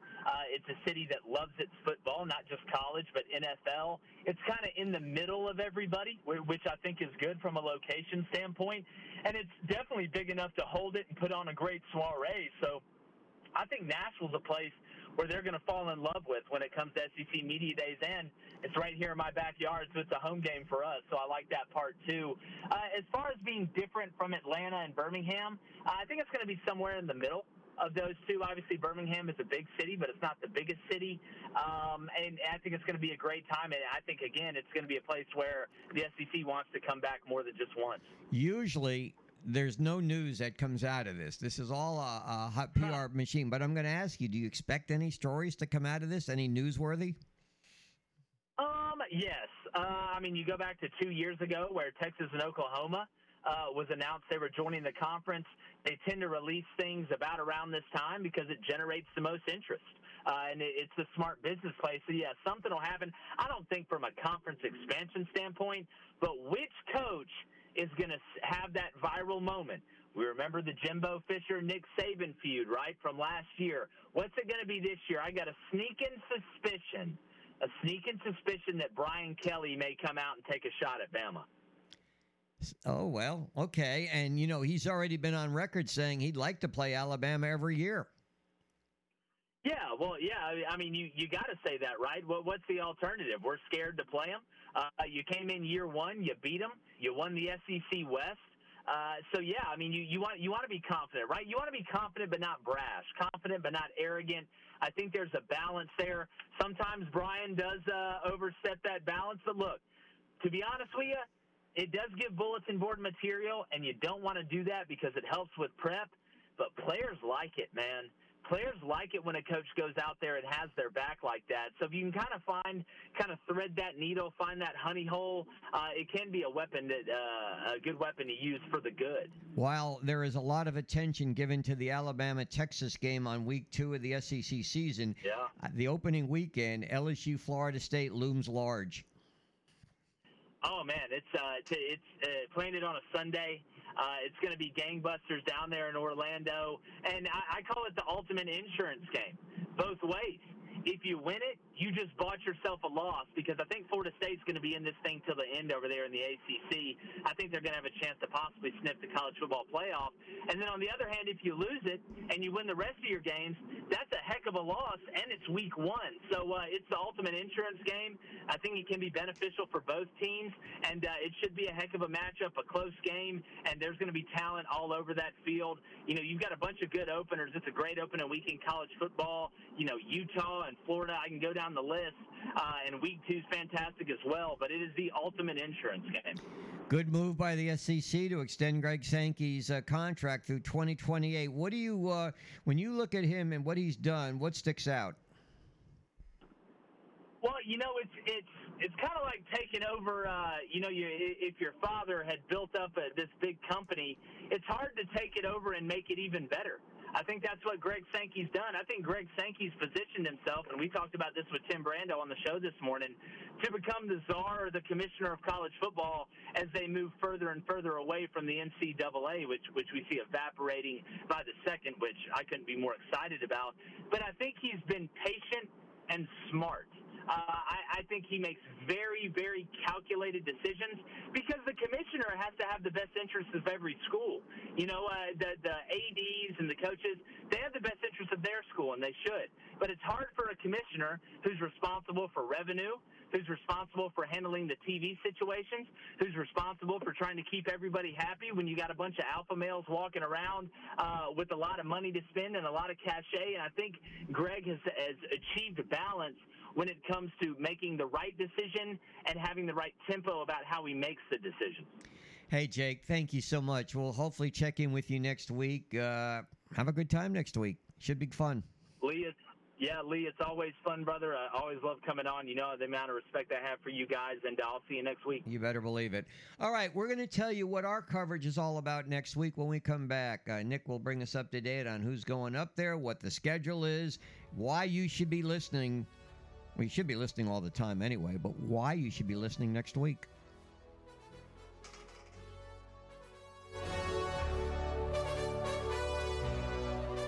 This is Andrew Dow, Alabama former quarterback. You're listening to WNSP 105.5.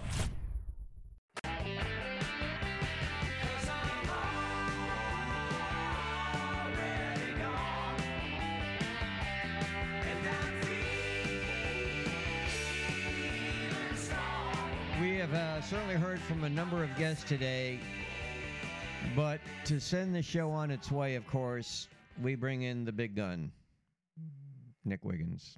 Good morning, Nick. Hello, good morning. How are you? I'm doing pretty good. I apologize this week. We didn't get into any of the movies you saw, things like that, but I am interested to know what we're looking at next week. Now, Paul Feinbaum had mentioned this thing got started in Birmingham after the Skywriters Tour in 1985. I've covered virtually every one of them except maybe 3. I didn't go to Atlanta last year. Obviously, the COVID is out, but there's only been like 1 or 2 or 3. I am sitting this one out because the young studs here, the go-getters, led by you, are going up to Nashville. Tell me what to expect. You can expect a week filled with fun, chaotic, engaging, and entertaining interviews, segments, videos, and photos with your favorite SEC personalities, coaches, and players. And I didn't write that down. That was right off the top of my head. So what do our listeners get? Everything I just said. What do they... It might help if you explain what times you're going to be on, when they should listen. Yeah, so for the morning show, you'll be getting some on-the-field reports and updates from Stephen Root and I. We'll clock in at about 7:30, come in about halfway through the show. Then you're going to have Corey and Michael doing their whole show live from SEC Media Days. We're going to be spending the in-between time getting interviews, video footage. That'll all be on the Facebook, Twitter, Instagram, YouTube, TikTok. So it'll be a lot of work, but it'll be a lot of fun. Don't forget Chuck Oliver, 1 to 3. That's right. Yeah, Chuck will be going. But I'm more so speaking about our in-house crew and what we'll be doing. Right, exactly. But, Chuck is up there also with 680 The Fan, and they do get most of the coaches. Nick Saban is always on, so if you're unable to get them, what do you think the over-under is for the head coaches during our shows next week? I'm going to give you a number. I'd say if we get 3, that would be fantastic. We're getting 8. You're going to get 8 head coaches live or taped. What? And I'm not talking about at their press conferences. I'm talking about coming down and sitting at Radio Row and getting interviewed. Yep. You think we're going to get 8? There's 4 of us, so we can block off their front exit, their back exit, and the 2 sides. So we're going to corner Nick Saban. We're going to box him in, and we're going to get some content out of that. If you do that, I'd love to see that one on video or whatever. That would be fabulous because, as you know, he's surrounded completely by his... You'll see it on the security cam footage that leaks onto TMZ while we're getting thrown out. And like I said, in my years in going up there, I would say if we got 2 coaches, we'd be in pretty good shape out of the 14. You're saying you're going to get 8. Yep. I'd give you a lot of applause if you do that. Yeah, I'd give you a lot of applause. So, in addition, have you been to Nashville before? Yeah, I've been a few times. So, you guys got planned any extracurricular activities? I know you're going to be busy pretty much from 7 in the morning till the last 6. coach leaves. Right. So after anything in particular you guys are working on? Anything you got up your sleeve for fun? We're going to kind of let the week come to us as it may. Well, does the SEC have anything planned for after hours? I know they have these very nice luncheons, but do they have anything planned after hours? Yeah, the Nashville, their hockey team, they're hosting a media event one night. The Tennessee Titans are hosting a media event. They're doing a party thing off Broadway downtown.